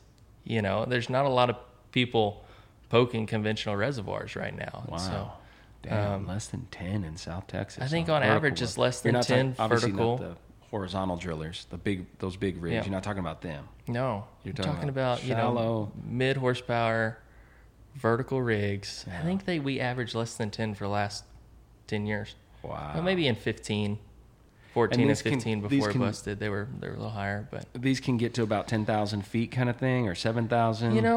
I think some of these guys go 7 or 8. Yeah. So you can hit these high pressure zones in the Eagle Ford, Austin Chalk kind of ideas. So dang, dude, can you imagine drilling a 7,000, 8,000 foot well in your backyard? Oh, that'd be crazy. That'd be awesome. I'd love it. Oh man, I'd love it. That would be awesome. Talk about pumping in your underwear. Come on, dude. If that thing came on, are you kidding me? Oh, it'd be awesome. Well, and having the mineral rights on it too, right? Being the operator and having the mineral rights, wouldn't that be a dream? That is the dream, man. And that is the dream. So I don't really know where it's going because I guess before we got on that tangent, when it shut down in 20, I was let go from an employer, and I was mad because some of the stuff didn't come around the way I thought it was supposed to come around. As far as my ownership in the company didn't vest because it was only 11 months and a couple of days, and it vested at 12 months. And oh, jeez. I was hot over that, and now I look back at that as kind of a blessing and a catalyst to be where we are. Yep, always is. What it did was it told me that I didn't want to work for anybody else, as much as possible. And so we went fishing for a couple of months. My wife and I took the RV and the boat to the lake, and we fished for like a month straight. Dude, and you kidding me? And then decided to start our own tool company. Ah. So we got a little heavy. We got a little too heavy in the entrepreneurship. Like everybody talks about grind, right? There's a limit to that. Yeah. Heck yeah, there is. We started we started Jaybird Resources that fall, picked up that well in 2021. We started Clarabelle Cattle Company when we moved home, and we're selling beef direct to consumer, feeding out animals on our property and grass finishing and grain finishing on request. I want to buy it. You got enough for me? We've throttled that down. Damn it. But we'll talk later. We started her occupational therapy company, and we started the tool company, the downhole tool company, and Tarpon Oil Tools. And so Tarpon has been great the last 3 years. It's taught me a lot, like we were talking about earlier, knowing what you are and are not good at, and putting in safeguards, to make sure that those things get taken care of. Tarpon has been the biggest instrument in telling me, what I need help with. Wow. How'd you come up with the name? We had, there were 4 partners to start. I don't know. I think they were spitballing some names, and we all voted on it. And part of the deal was Tarpon was like, we all like to fish, and we're pretty close to the coast. And Tarpon was one of those names that was like, oh, yeah, I think I've heard of that company. You know? I mean, you know how it is in oil and gas. Like, your name's everything, right? Yeah.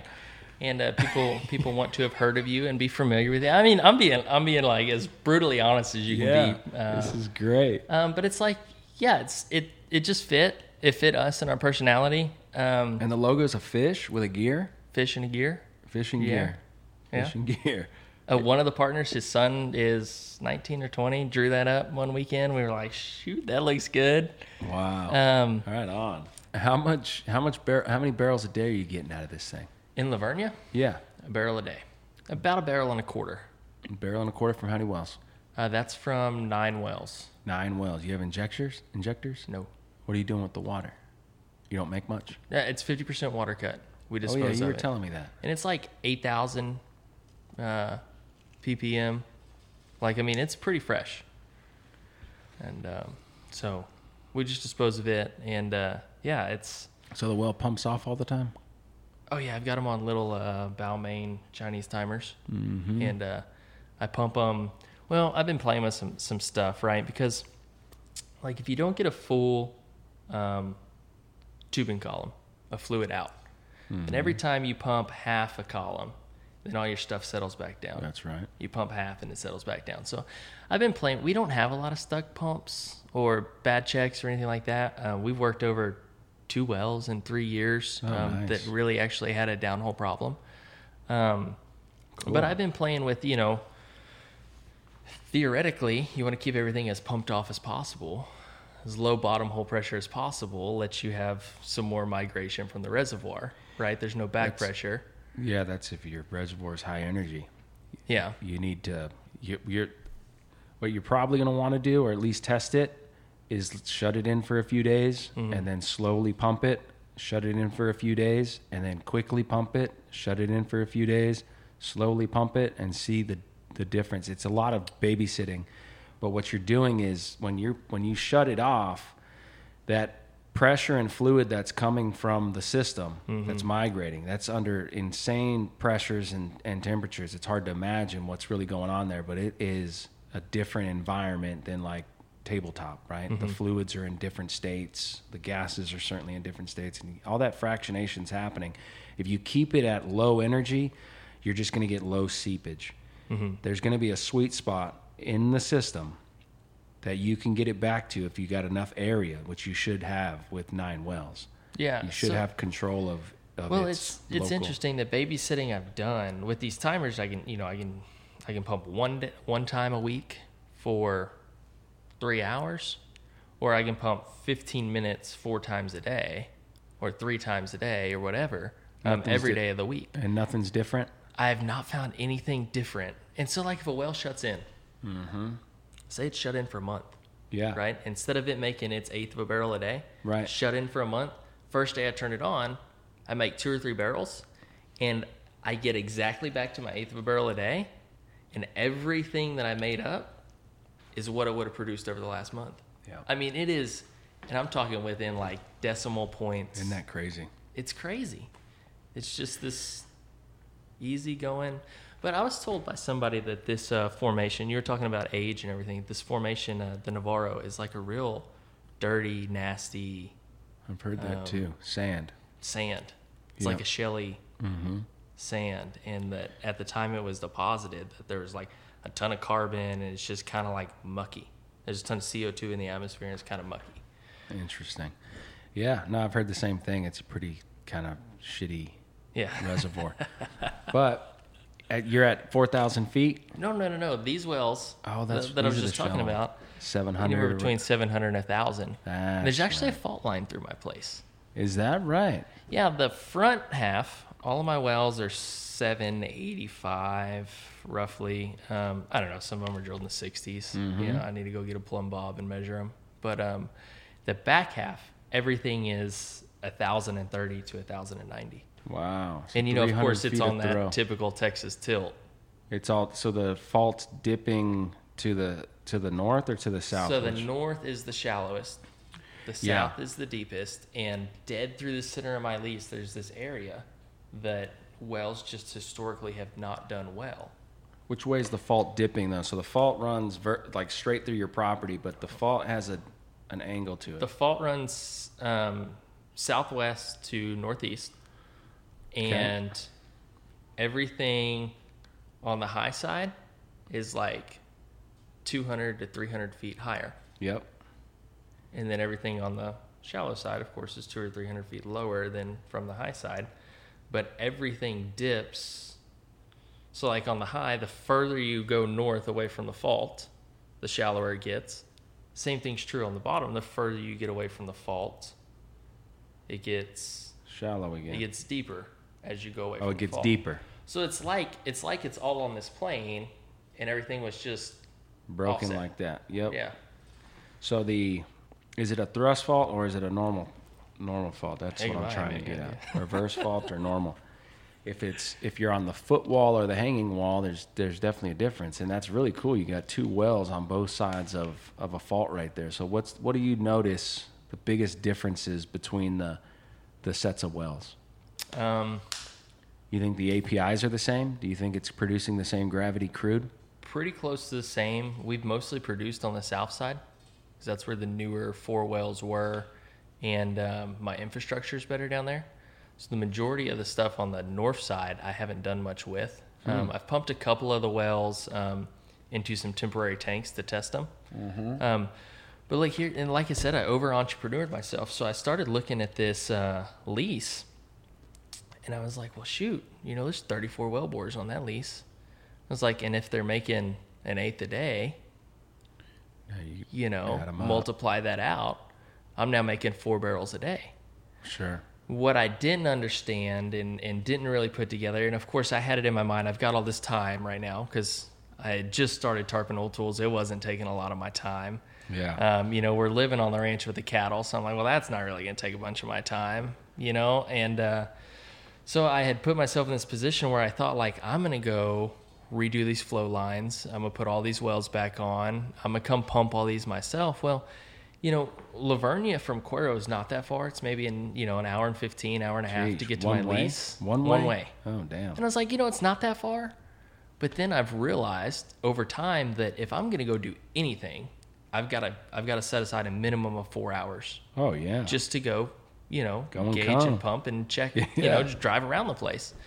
And so if I'm going to go work, I have to build in a whole day to go get any kind of work done. Whole effing day. And so I've way underperformed on revamping the lease like I had in my head. No, that's good though. When I got it. And so I've learned quite a bit about what's really possible. And what's been nice about that is it didn't cost me anything up front. Like I got this lease to pay off some back taxes that the dude owed.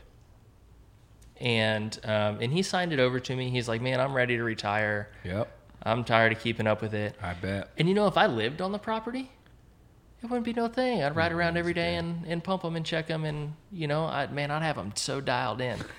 But for me to be running, another company, looking at bigger wells that we're picking up, spending time with my kids and my wife and investing in those relationships, it's just...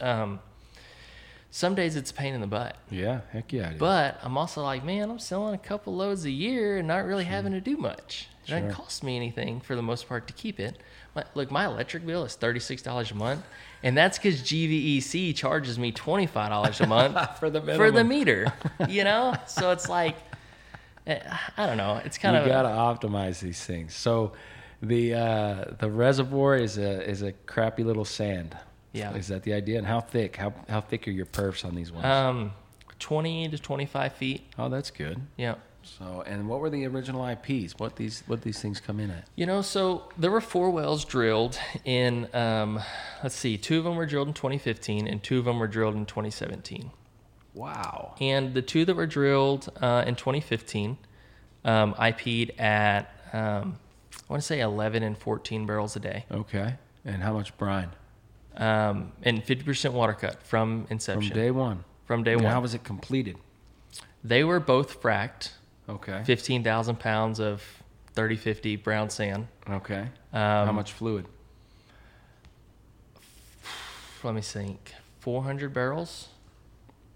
400 barrels put 30,000 pounds away? Put 15,000 pounds. 15,000 pounds. Yep. I got the frac schedule on my phone here because I've been looking at 2 of them were fracked. The other 2 didn't get fracked. And the story I've got is that the guy that raised the money for him went to Vegas and came back without the money to frack them. Right? Why do we hear these stories all the time? I like it. In the oil field. It's good for me, though, right? So the 2 that weren't fracked, I IP'd at 6 barrels and 8 barrels a day. And I know that because I've been doing a lot of thought on... They were just perforated. That's awesome. You have a chance to frack those then. And so I'm like, well, is it worth... Because they are making the exact same here 6-7 years later as the 2 that were fracked. So like we got some of that flush in that IP, but a couple years later, all of them are making their 1/8 barrel a day, 50% water cut. So it's like, calculate that flush off of it to try to get our return. But long term, are we really making a difference? So I don't know.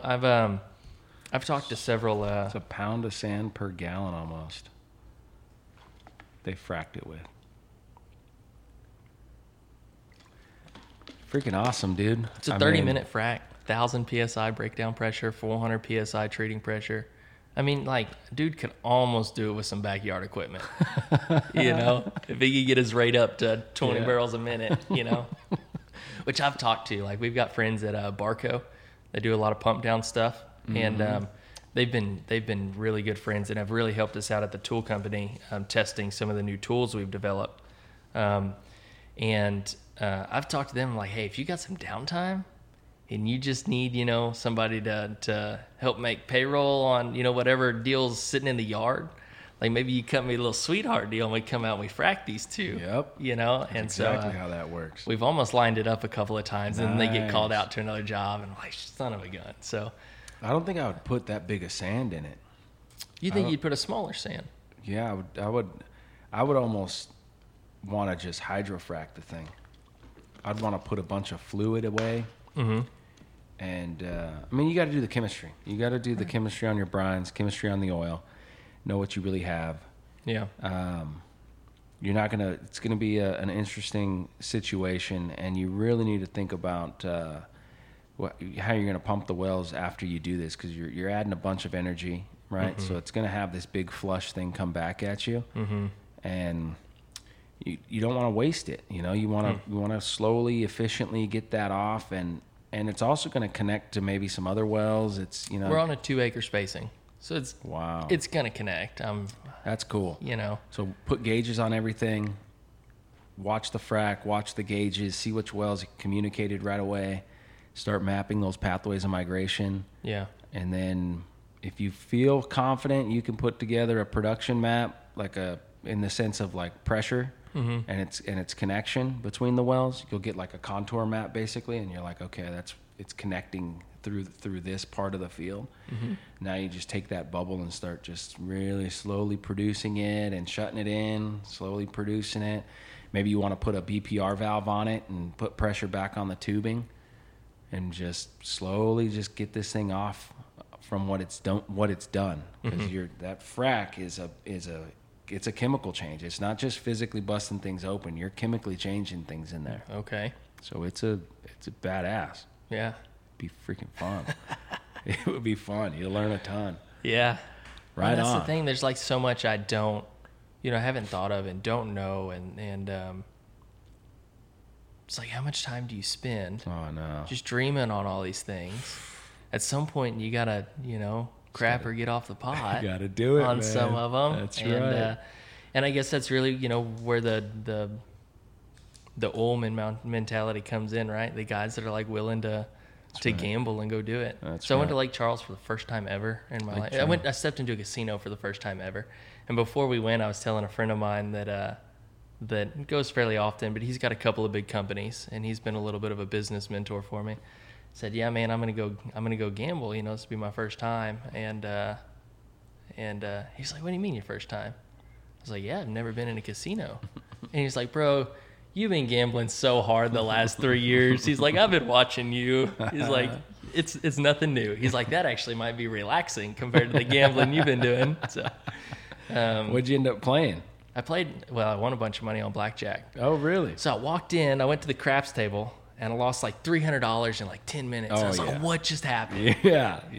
You know? Craps is awesome, and it could just take your money. Oh, it was gone. It's gone. And so I ended up playing blackjack, and man, I was doing well. And all of a sudden, it was like 5 a.m. Jeez, dude. And my wife is like, hey, I'm going to the room. And I was like, well, what time is it? You know, she's like, it's 5 a.m. I was like, I couldn't leave because I was making money. Uh-oh. And I just kept like, okay, every time I get a $100 chip, I slide it in my pocket. Okay. Right? And so like I kept playing with $200 or $300 on the table or whatever. Every time I get a $100 chip, I slide it in my pocket. And that's a good strategy. Yes, you know, I was having fun. If you tanked, did you pull a chip out? No. Never pulled the chip back out. Son of a gun. That's a good freaking run, man. So we got back to the room, and finally they shut that table down. They were like, you're done. Yeah. At like, I don't know, 5 or 6 in the morning, they ended up shutting our table down because they were only going to keep one area open. Uh-huh. And you were making more money than the other area. Probably so. So it's your area that's shut right? down. So I got back to the hotel room. I'm like pulling this stuff out of my pocket. She's like, oh my God, what happened? I was like, I'm on a streak, baby. I was up like $2,500, yes. right? And so the next morning, you know, we wake up kind of late, you know, 9:30, 10 o'clock, go have breakfast, and we're scheduled to leave. And she's like, well, do you want to try a little more blackjack? And I was like, sure. I lost $200 in like 30 minutes. And I was like, you know, let's get out of here. I was like, I'm not gambling all this away again. And so I don't know if I just got lucky. Well, you had a strategy. Or if I was playing the book. I was playing the book hard. Huh. And I was being kind of risky. You know, I was splitting eights and doubling down on some stuff. But like for the most part, like I was playing the smart game. Yeah. And anyway, so it worked. So I'm excited to go back one day and keep going with it. Yeah. Well, See if I can do it again. before you go back to the casino, you got to frack one of these wells. I got to frack one of these wells. Get That's some gambling on the reservoir going. But it's tricky, man. It's a very, very tricky beast. Drilling a new well, going into old areas and trying to revive them. It's very, very challenging, and business is very, very challenging. You know, you're relying on a lot of different companies and their people in this industry. It's not just you showing up and pumping the wells. It's you got the right guy who's actually fixing the pump the right way, or he's scraping the purse in the right way. Like you can mess up so much of the little stuff that just tanks the program. Yeah. So that's exciting, man. You're an operator. So how many wells do you have? So there's 34 wells there. Okay. And then there's 2 wells down close to my house. Okay. And then I'm in the middle of another gambling deal right now. I'm looking at picking up some wells up towards Gonzales. Okay. And cool. And those are Eagleford wells. Oh, nice. And, they're horizontals. Oh, shit. And, man, I met a guy at the Petroleum Club at Nate back in February. Yeah.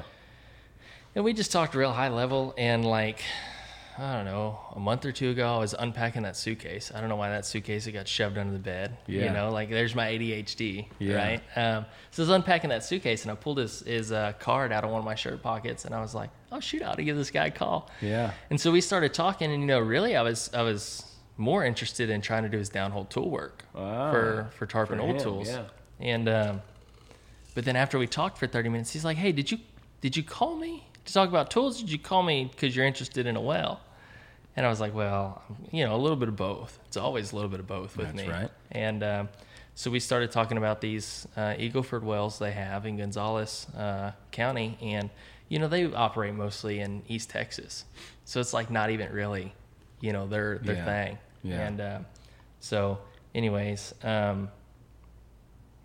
I started looking at them. The more I look at them, the more I'm like, shoot, this could be a thing.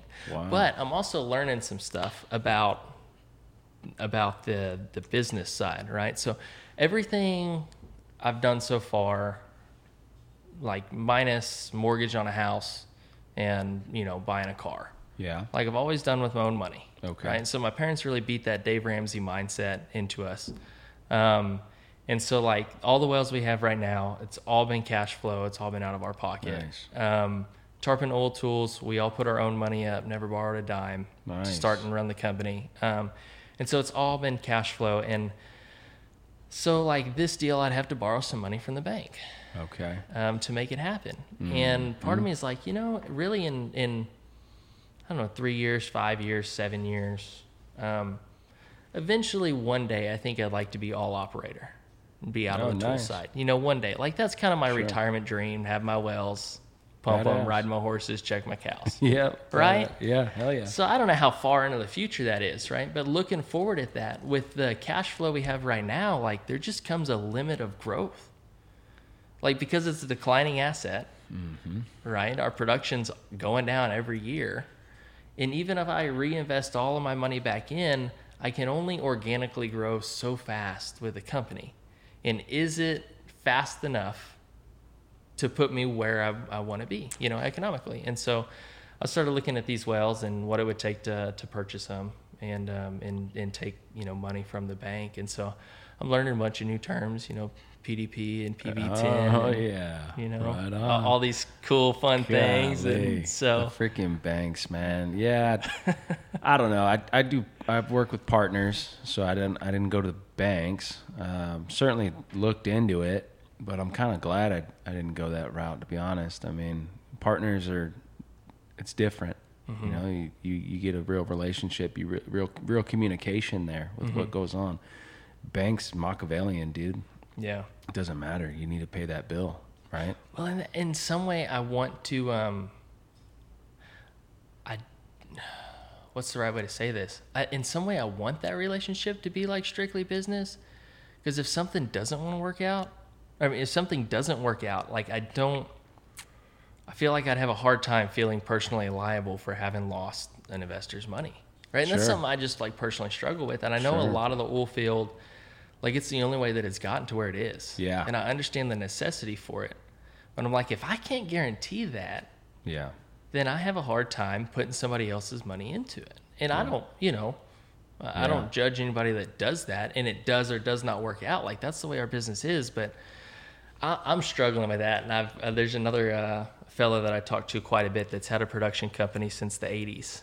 And I went to college and did a lot of duck hunting with his son. Mm-hmm. And I started talking to him about this. And he's like, Reed, like, I get what you're saying. It's like, at some point, if you're going to grow your company, I think you're going to have to get past that. He's like, you have to realize that they understand the risk. Mm-hmm. They know what they're getting into. Mm-hmm. Like, don't go solicit your grandma to put money into it, But, like, people who know and understand and have done this in other wells and or they're in the oil field in some way, shape, or form. Right. They understand the risk, and they're not gonna. I mean, gross negligence and willful misconduct and all that stuff, they'll hold you liable. But like, they understand what it is at the end of the day, and so I don't know. I've been kind of trying to figure out. These are vertical. Are these rod pumped horizontals at this point? Yeah.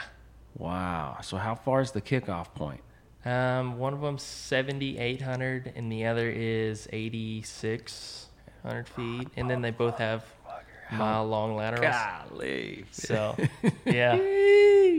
Which is like work over cost starts to get higher. Oh, with big that kind time. of stuff. But these wells were drilled in, I'm not going to say exactly too much. Somebody might be able to go find them by what I've already said. They were drilled, in that like 2010 to 2014 window, where like we had little baby fracs on all these shale wells. We didn't really understand what we were getting into. And so, they were fracked it. And all right, shout out to the guys at Forecast, Zach Copland. So I spent hours and I thought I was like smart. Okay. So I went in the frac focus registry and I was looking at, what chemicals they put down hole, but it's got, quartz silica at 12.8% of volume and 12 million gallons of water. And so like I'm back calculating and I'm like, all right, well, 12% of that, is 1.5 million and 1.5 million gallons of sand. How much weight is that, right? So then I was online trying to figure out a calculator, to convert the weight of quartz silica back to pounds based off of gallons. And so I came up with like a pretty close estimate that they had fracked it at 890 pounds per foot of proppant. Okay. Okay. So for every foot of lateral length, they had shot 890 pounds of sand out into the reservoir. Okay. A modern completion in the Eagleford is 2,100 to 2,200 pounds per feet. Wow. Right?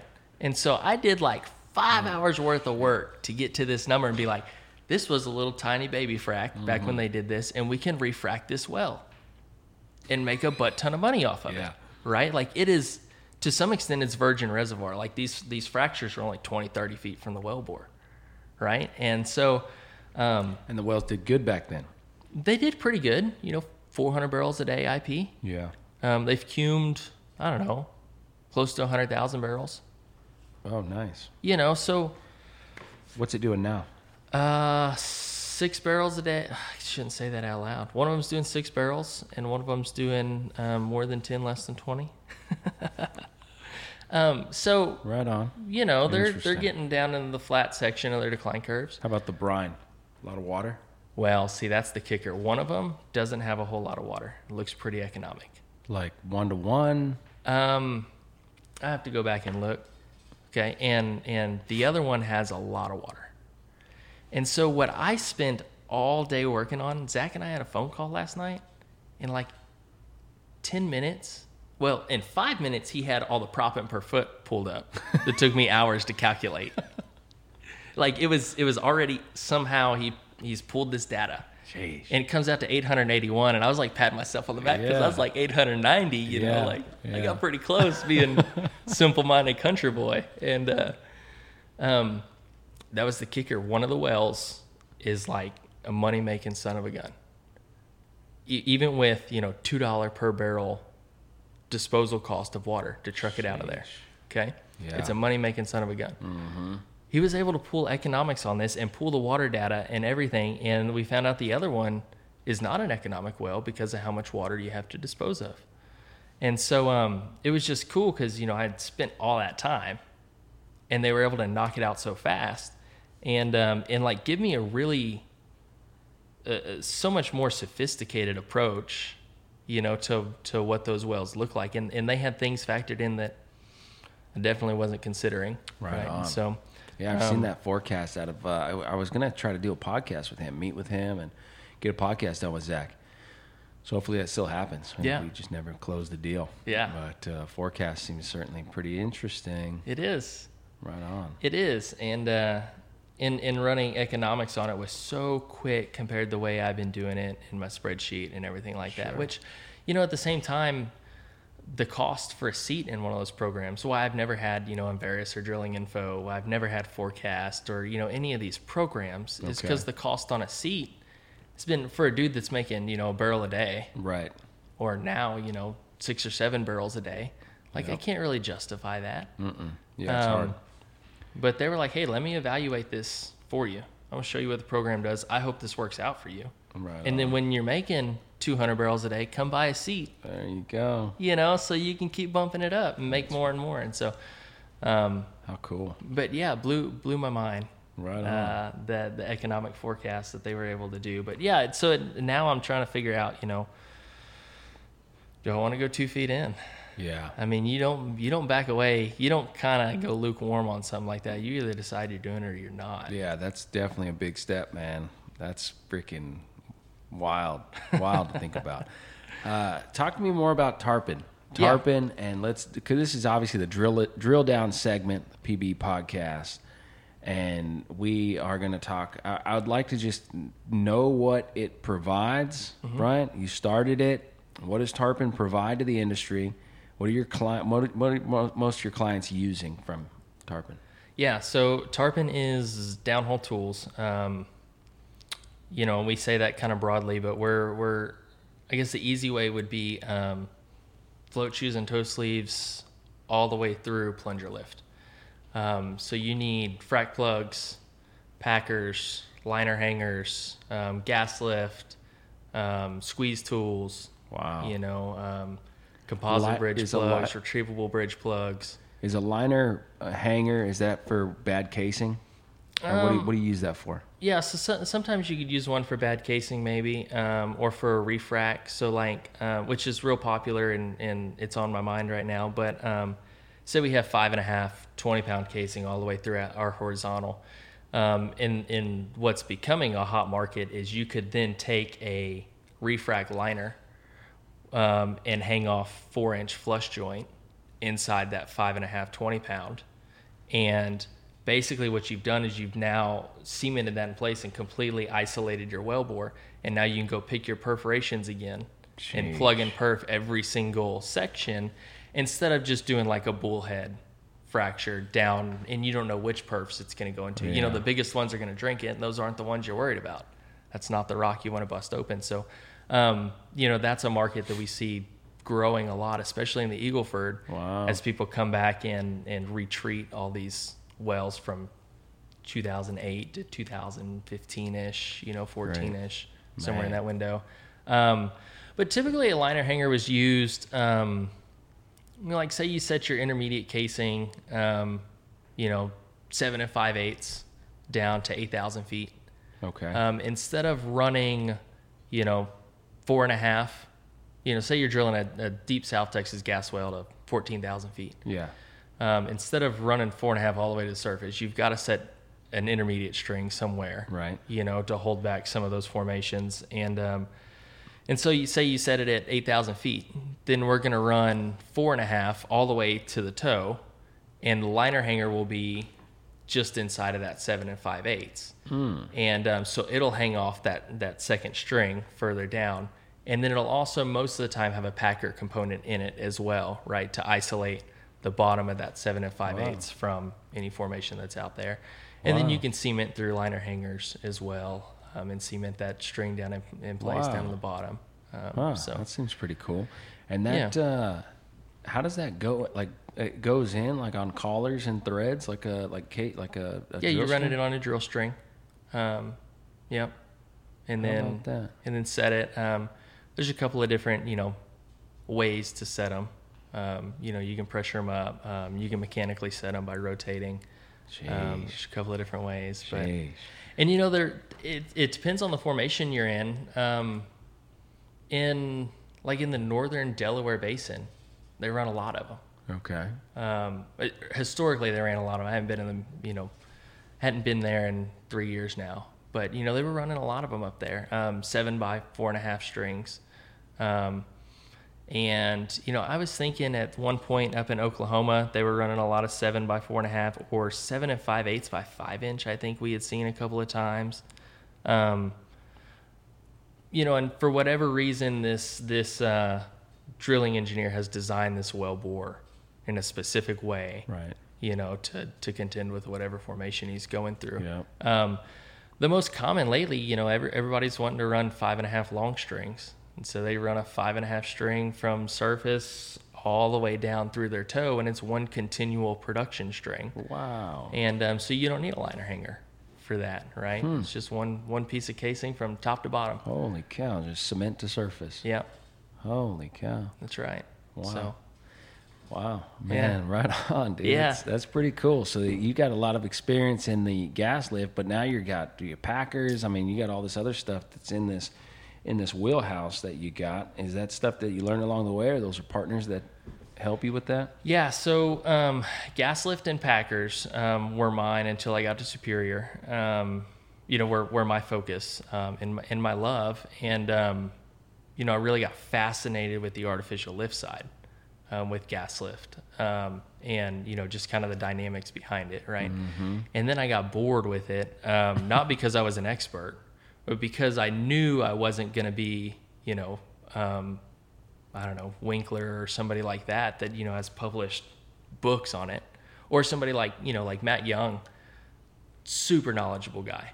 And at this point, it's like, look, I know enough to like be good at what I do. Mm-hmm. When I have like really off the wall questions, I really need to understand something, like I'm calling Matt, you know, like he's the expert. Wow. Right. And so, so I kind of got bored with that to some extent. And at Superior, we had so many different product lines. We were doing a lot of packers, and we were doing a lot of high pressure packers for the Delaware Basin.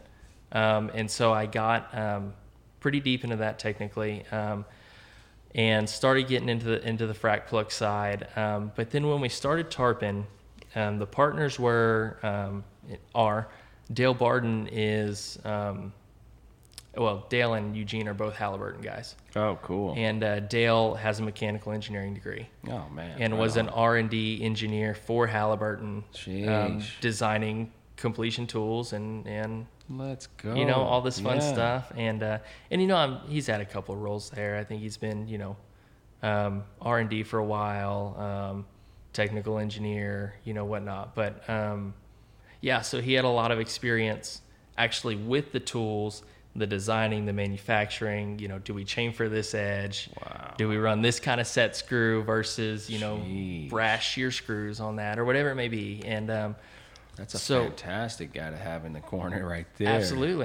Absolutely. And then the third guy, Eugene, 20 years at Halliburton, starting with I'm trying to think if he started with frac or if he started with acid, but he started down in Mission 20 years ago before any of this horizontal stuff took off. Mission, Texas. Yeah. That's where my wife's from. Yeah. So there's a famous crew down there from Halliburton. Come on. That they they did all this. In South Texas, there's a lot of deep, high pressure, very hot gas. Right? Yeah, I've seen. And so that was his life down there. Cement, acid, frac, and eventually he moved out of that into the completion tool world because he had been on so many locations and he's seen and understood so much of what's going on downhole. Yeah. They wanted him as to some extent, I want to say like the contingency guy. Wow. When something's not quite going right, it's like, hey, let's call Eugene. Yeah. Heck yeah. And so I've learned in the last 3 years, I've learned a tremendous amount from those partners. I bet. In the time we've spent together, and I've tried to move a little bit of my knowledge, but I'm considerably younger than they are. I shouldn't say considerably. That's make Dale mad.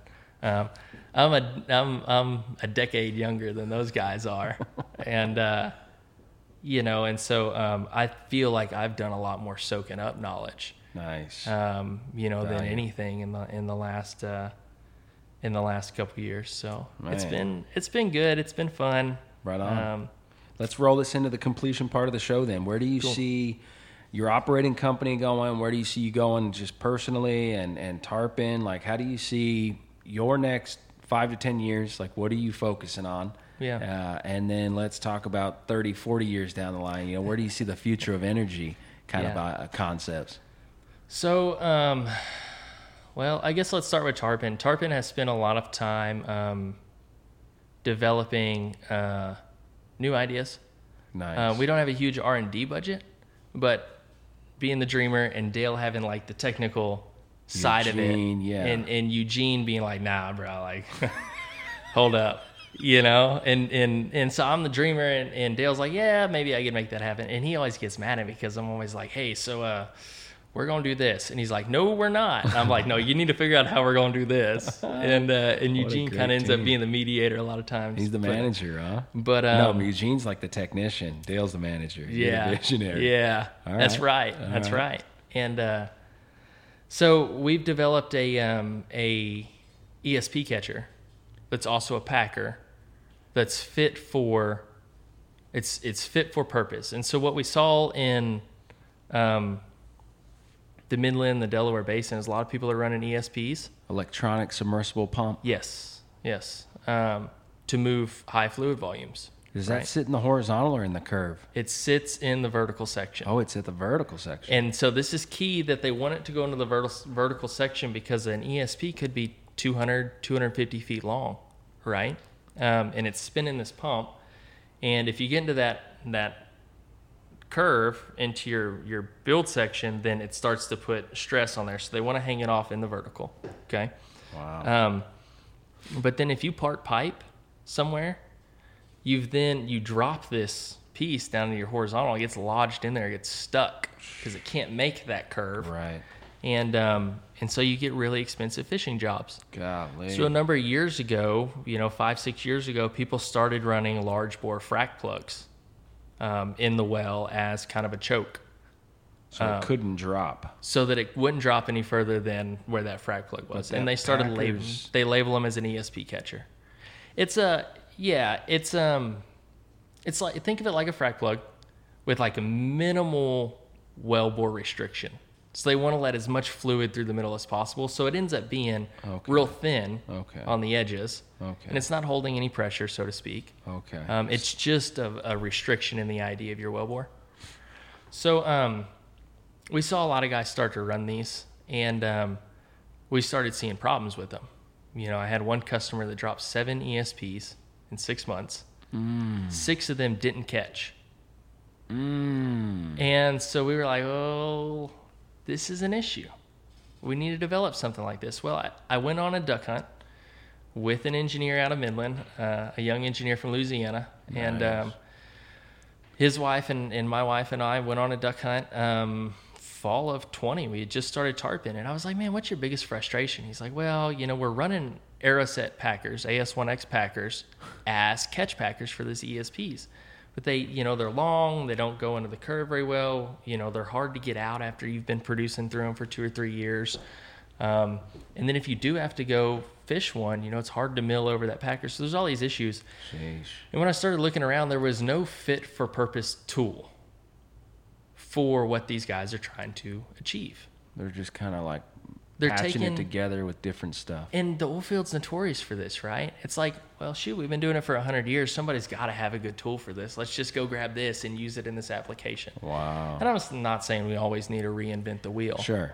But it got me to spinning and dreaming, and I drew something up on a bar napkin, and I was like, Dale, can you build it? And so we've run a fair quantity of them. And, you know, I say all that to say that, you know, I think Tarpon's going to continue going in that specialty direction. Okay. There's so many guys that provide gas lift. Sure. And so many guys that provide packers. Yep. And, you know, like a lot of these things are commoditized. And you always want to say it's your people that do, you know, but there's a lot of good people at a lot of these companies. Yep. Right. And like I shouted out to Matt Young earlier at Floco, like, he's good. Yeah. It's hard to compete with him because the dude's freaking good. Yeah. You know, so like at some point you have to realize that, like, if I'm going to compete in that market, I've got to do something different than what I'm doing. Well, we've started saying, like, all right, when you have something different, special, off the wall, you know, 5-inch, 18-pound casing you can't find a packer for, you call us. And we have a network that we've developed, and we get into our network. Instead of you as the operator calling 5 dozen tool shops, you call me, and I'm going to spend the next 2 or 3 hours tracking down what you need. Right on. And yeah, that is unique. So I see Tarpon, you know, continuing kind of with that specialty way and really trying to carve out our niche as not only can we provide the things that are commoditized, and we want to still provide those to our customers, right? But really also, you know, that, you know, we're there for all of it, for the hard ones and for the easy ones. And we build that relationship. And how are you telling the story? How are you getting like your marketing out there? How do people know about you? How do they know that Eugene and Dale and like, how do they know these guys? How do they know what they're getting? How do you do that? Well, I guess here, you know, we haven't been great about being intentional to get that story out. Right. And we've also focused a lot on small operators, you know, South Texas, East Texas, trying to maintain the relationships I've had in West Texas, and whatnot. But, you know, when things are good,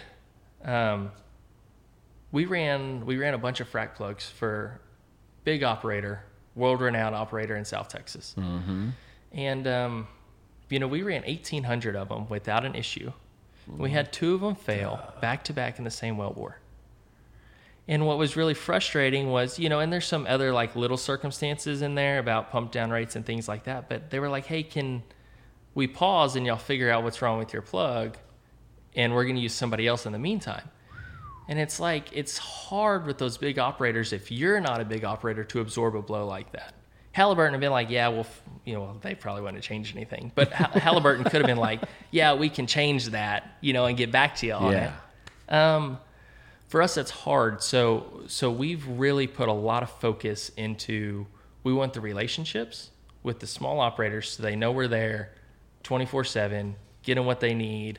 And when things are good, you know, we're all making money. When things are bad, we're all still going to try to figure out how to make money. Me, you, and all of us together, because we know you have cost, we have cost. Like, let's take care of each other. Yep. And so that's been a lot of our focus. And I guess maybe through that, we haven't really tried to get into as much of the, you know, big commercial space with the, you know, the Shells and the EOGs and the Devons of the world. Yeah. And I'm not necessarily saying that's what marketing is for. Effective marketing will do that. Yeah. But I think effective marketing is also just it's a reminder of the network you have built, right? And these relationships you have and these trusted people that you have in your Rolodex, that it's a reminder that of who you are and what you are. You know, it's a great way to do that and have a website that has a landing page that allows you to effectively communicate that. And people are like, yeah, I remember Eugene's like that, or Dale's like, you know, like it's something, to me, it's more about that, you know, for a company like yours. So that's great, man. It sounds really, really cool. It's definitely really interesting. What a position you're in. You know, how old are you? I'm 29. Man, 29 years old in a very, you know, legitimate role, and you know, smart guy, hardworking. Like, it's exciting, man. That's a really cool story that you got us to. Where do you think 20 years, 30 years? You know, what are you thinking? I'd really like to build my operating company, because I don't see, in any way, shape, or form, I don't see oil and gas going away. I see a lot of these other energy pieces coming into play. You know, and I forget somebody says it all the time, you know, I'm not against renewable energy. I'm pro all energy. Maybe it's Alex Epstein. But, you know. Oh, yeah. The moral case for fossil fuels. Yeah. You know, I think he's the one that says that. But really, you know, even if we like flatline what the world needs in oil, which I don't even see that happening. No. We just make so much from it, right? It has enriched our lives in so many ways. And so in 20, 30 years, we're still going to need to be producing it. And I enjoy it. I enjoy everything about it. You know, and I'm getting into this geology thing too. I've been thinking so much about geothermal and what that looks like, and how we can use our downhole expertise to help that transition and that form of energy become, you know, more prevalent. Right. And certainly in your neck of the woods too. It's hot down there. It's hot in South Texas. Mm-hmm. Yeah. On and below the ground, above and below. Yeah, your geothermal. If I remember the map correctly, South Texas along the coast and stuff is some of the hottest subsurface temperatures we have in the state. Yeah. If I remember. Yeah, it gets hotter the closer you go. That gradient gets higher. Right on. That's cool. Yeah. No, that's good, man. That's a good outlook. I think it's a very realistic one. You know, there'll definitely be ups and downs. I mean, that's just. Yeah. You were born into that in 2015. You know exactly what that is. Yeah. The ability to be an operator and make more oil than you use. And I say that even though I'm only at a couple barrels a day right now, you know, working my way up. It's like it actually doesn't take much to make more energy than you use. Yeah. And you know, this whole concept and the whole argument of fossil fuels, which is a totally incorrect term. It's not. It shouldn't be used. It makes the argument circular, but nobody wants to know that. Nobody wants to sit there. Everyone wants to sit there and argue about just kind of some bullshit, in my opinion, when it comes to that subject. And I'm not calling out anybody, but that's how I feel. And so I don't engage in that whole thing, because the whole premise of it is not right, and the foundation needs to be reworked. The foundation for all of us to have a real conversation about what is the energy landscape over the next 20, 30 years. You can't go into it with a group of energy called fossil fuel. That's not right, in my opinion. And if you don't agree with that, then we'll never agree on how we're going to get through this. But what we can agree on is how much energy do you actually produce as a human versus how much you use. And think about your whole family. Yeah. Think about the generations you're making. Are they using more energy than they make? That's a problem. That's a problem against sustainability. And if everyone's sitting and hooting and hollering about we need a sustainable future, but you're actually a leech on the system and on the energy, and you're not helping to make it in some way or another, provide tools, provide services, provide accounting, do something, especially if you're in Texas, especially if you're in these states that have this unbelievable amount of efficient energy that we use. Yeah. Man, get involved in that, and that's how we can be sustainable. Yeah. That's how we can really start talking about sustainability, my opinion. So I'm excited for the future. I think we have a lot to discover still. We have a lot to uncover. Yep. It hasn't been the best 100 years for oil and gas. It just hasn't. There's been a lot of mistakes, and we continue to make major mistakes along the way, and we gotta limit those. We gotta get better. Yeah. We definitely do.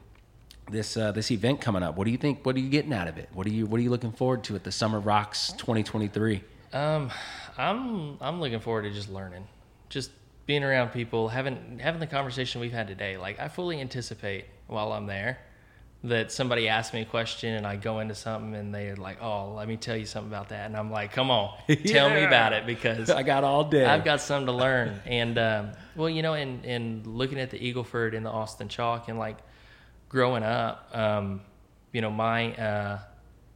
great uncle has a big chunk of land that they've drilled a bunch on. Wow. And they've got a bunch of chalk wells on it. Yeah. And when the Eagle Ford first started popping off, I hadn't even graduated high school yet, and I started hearing him say at family functions, "Well, yeah, we've known the Eagle Ford was there for 70 years."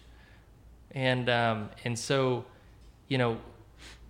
for me to go to the event and see what we've known for 70 years, but then see how we're applying it today and changing it, and the technology that changes to make that something that's actually useful is, that's cool. Because he was like, "Yeah, we always thought it was worthless," right.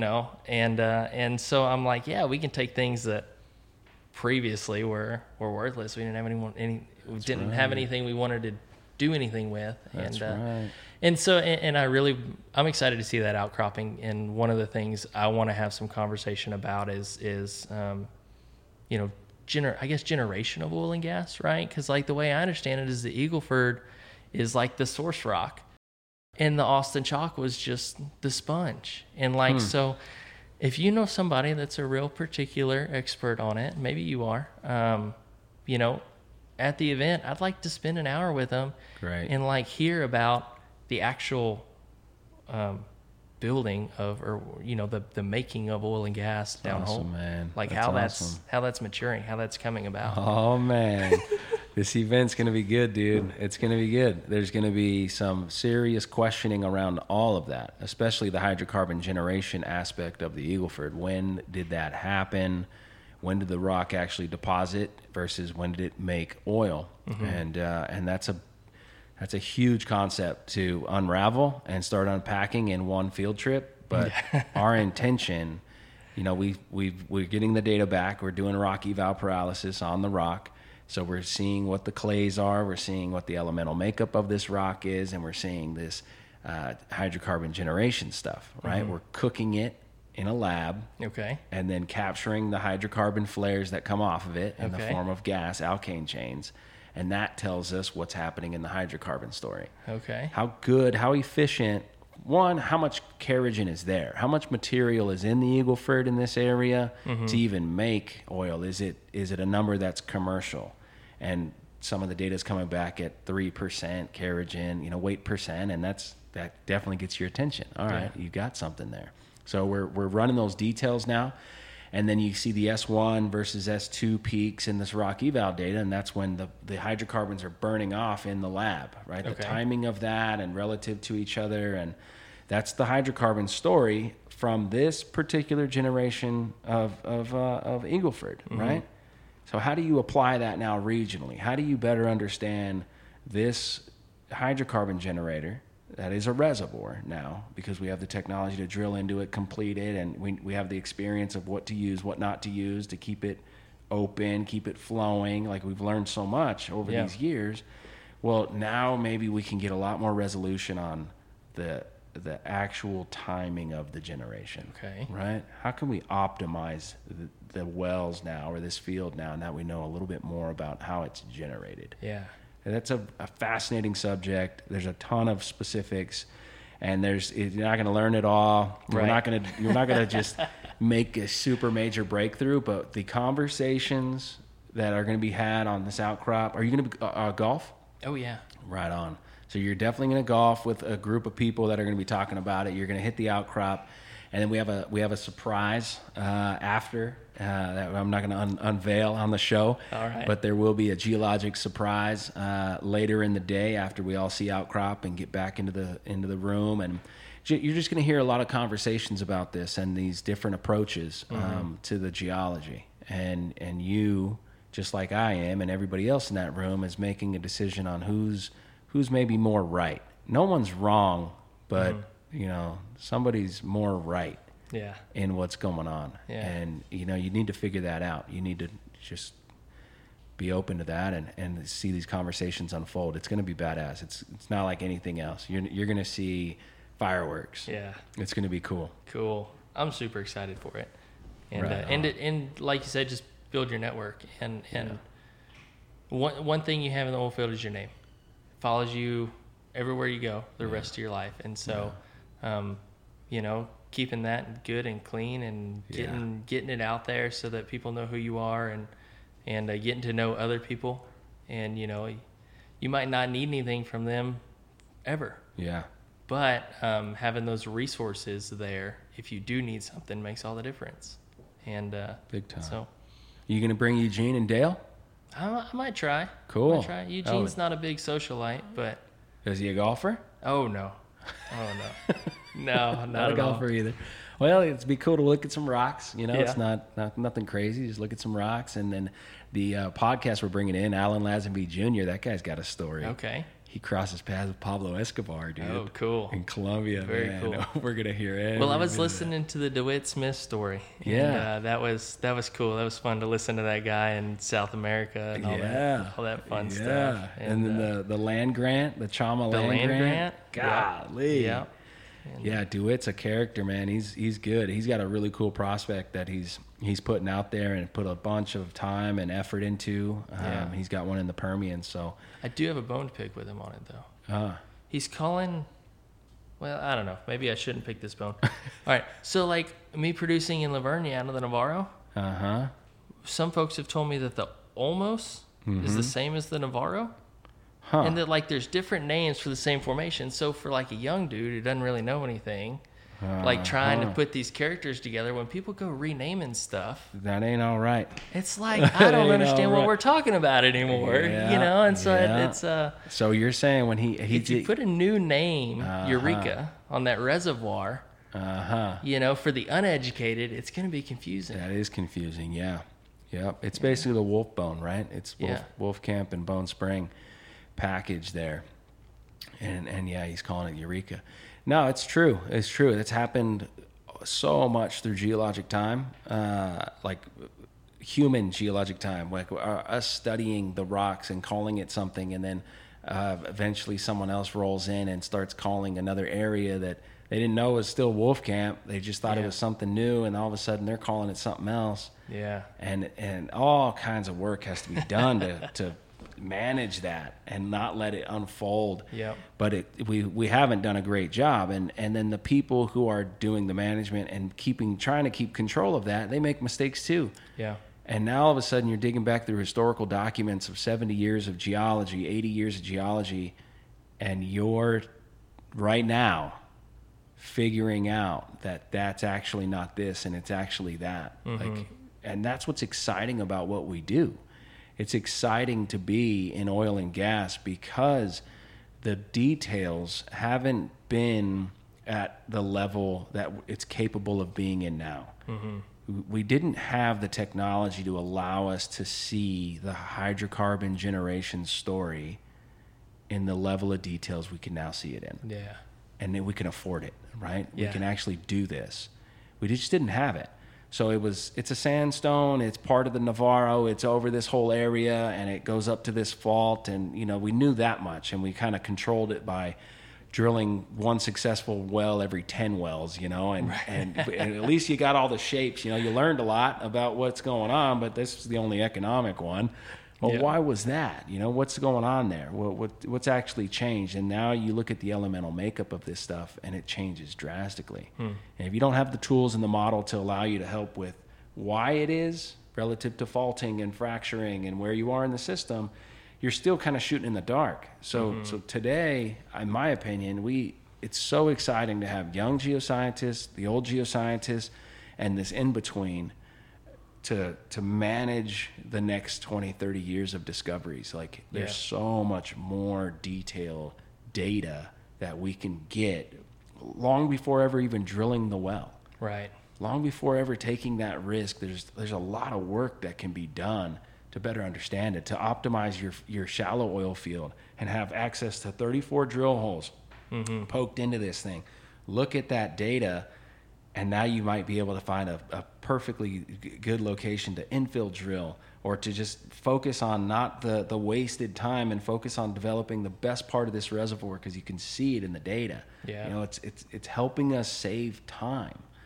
You know, like that's how we grew up. Like we're a lot more time management, in my opinion, than my parents, right? For sure.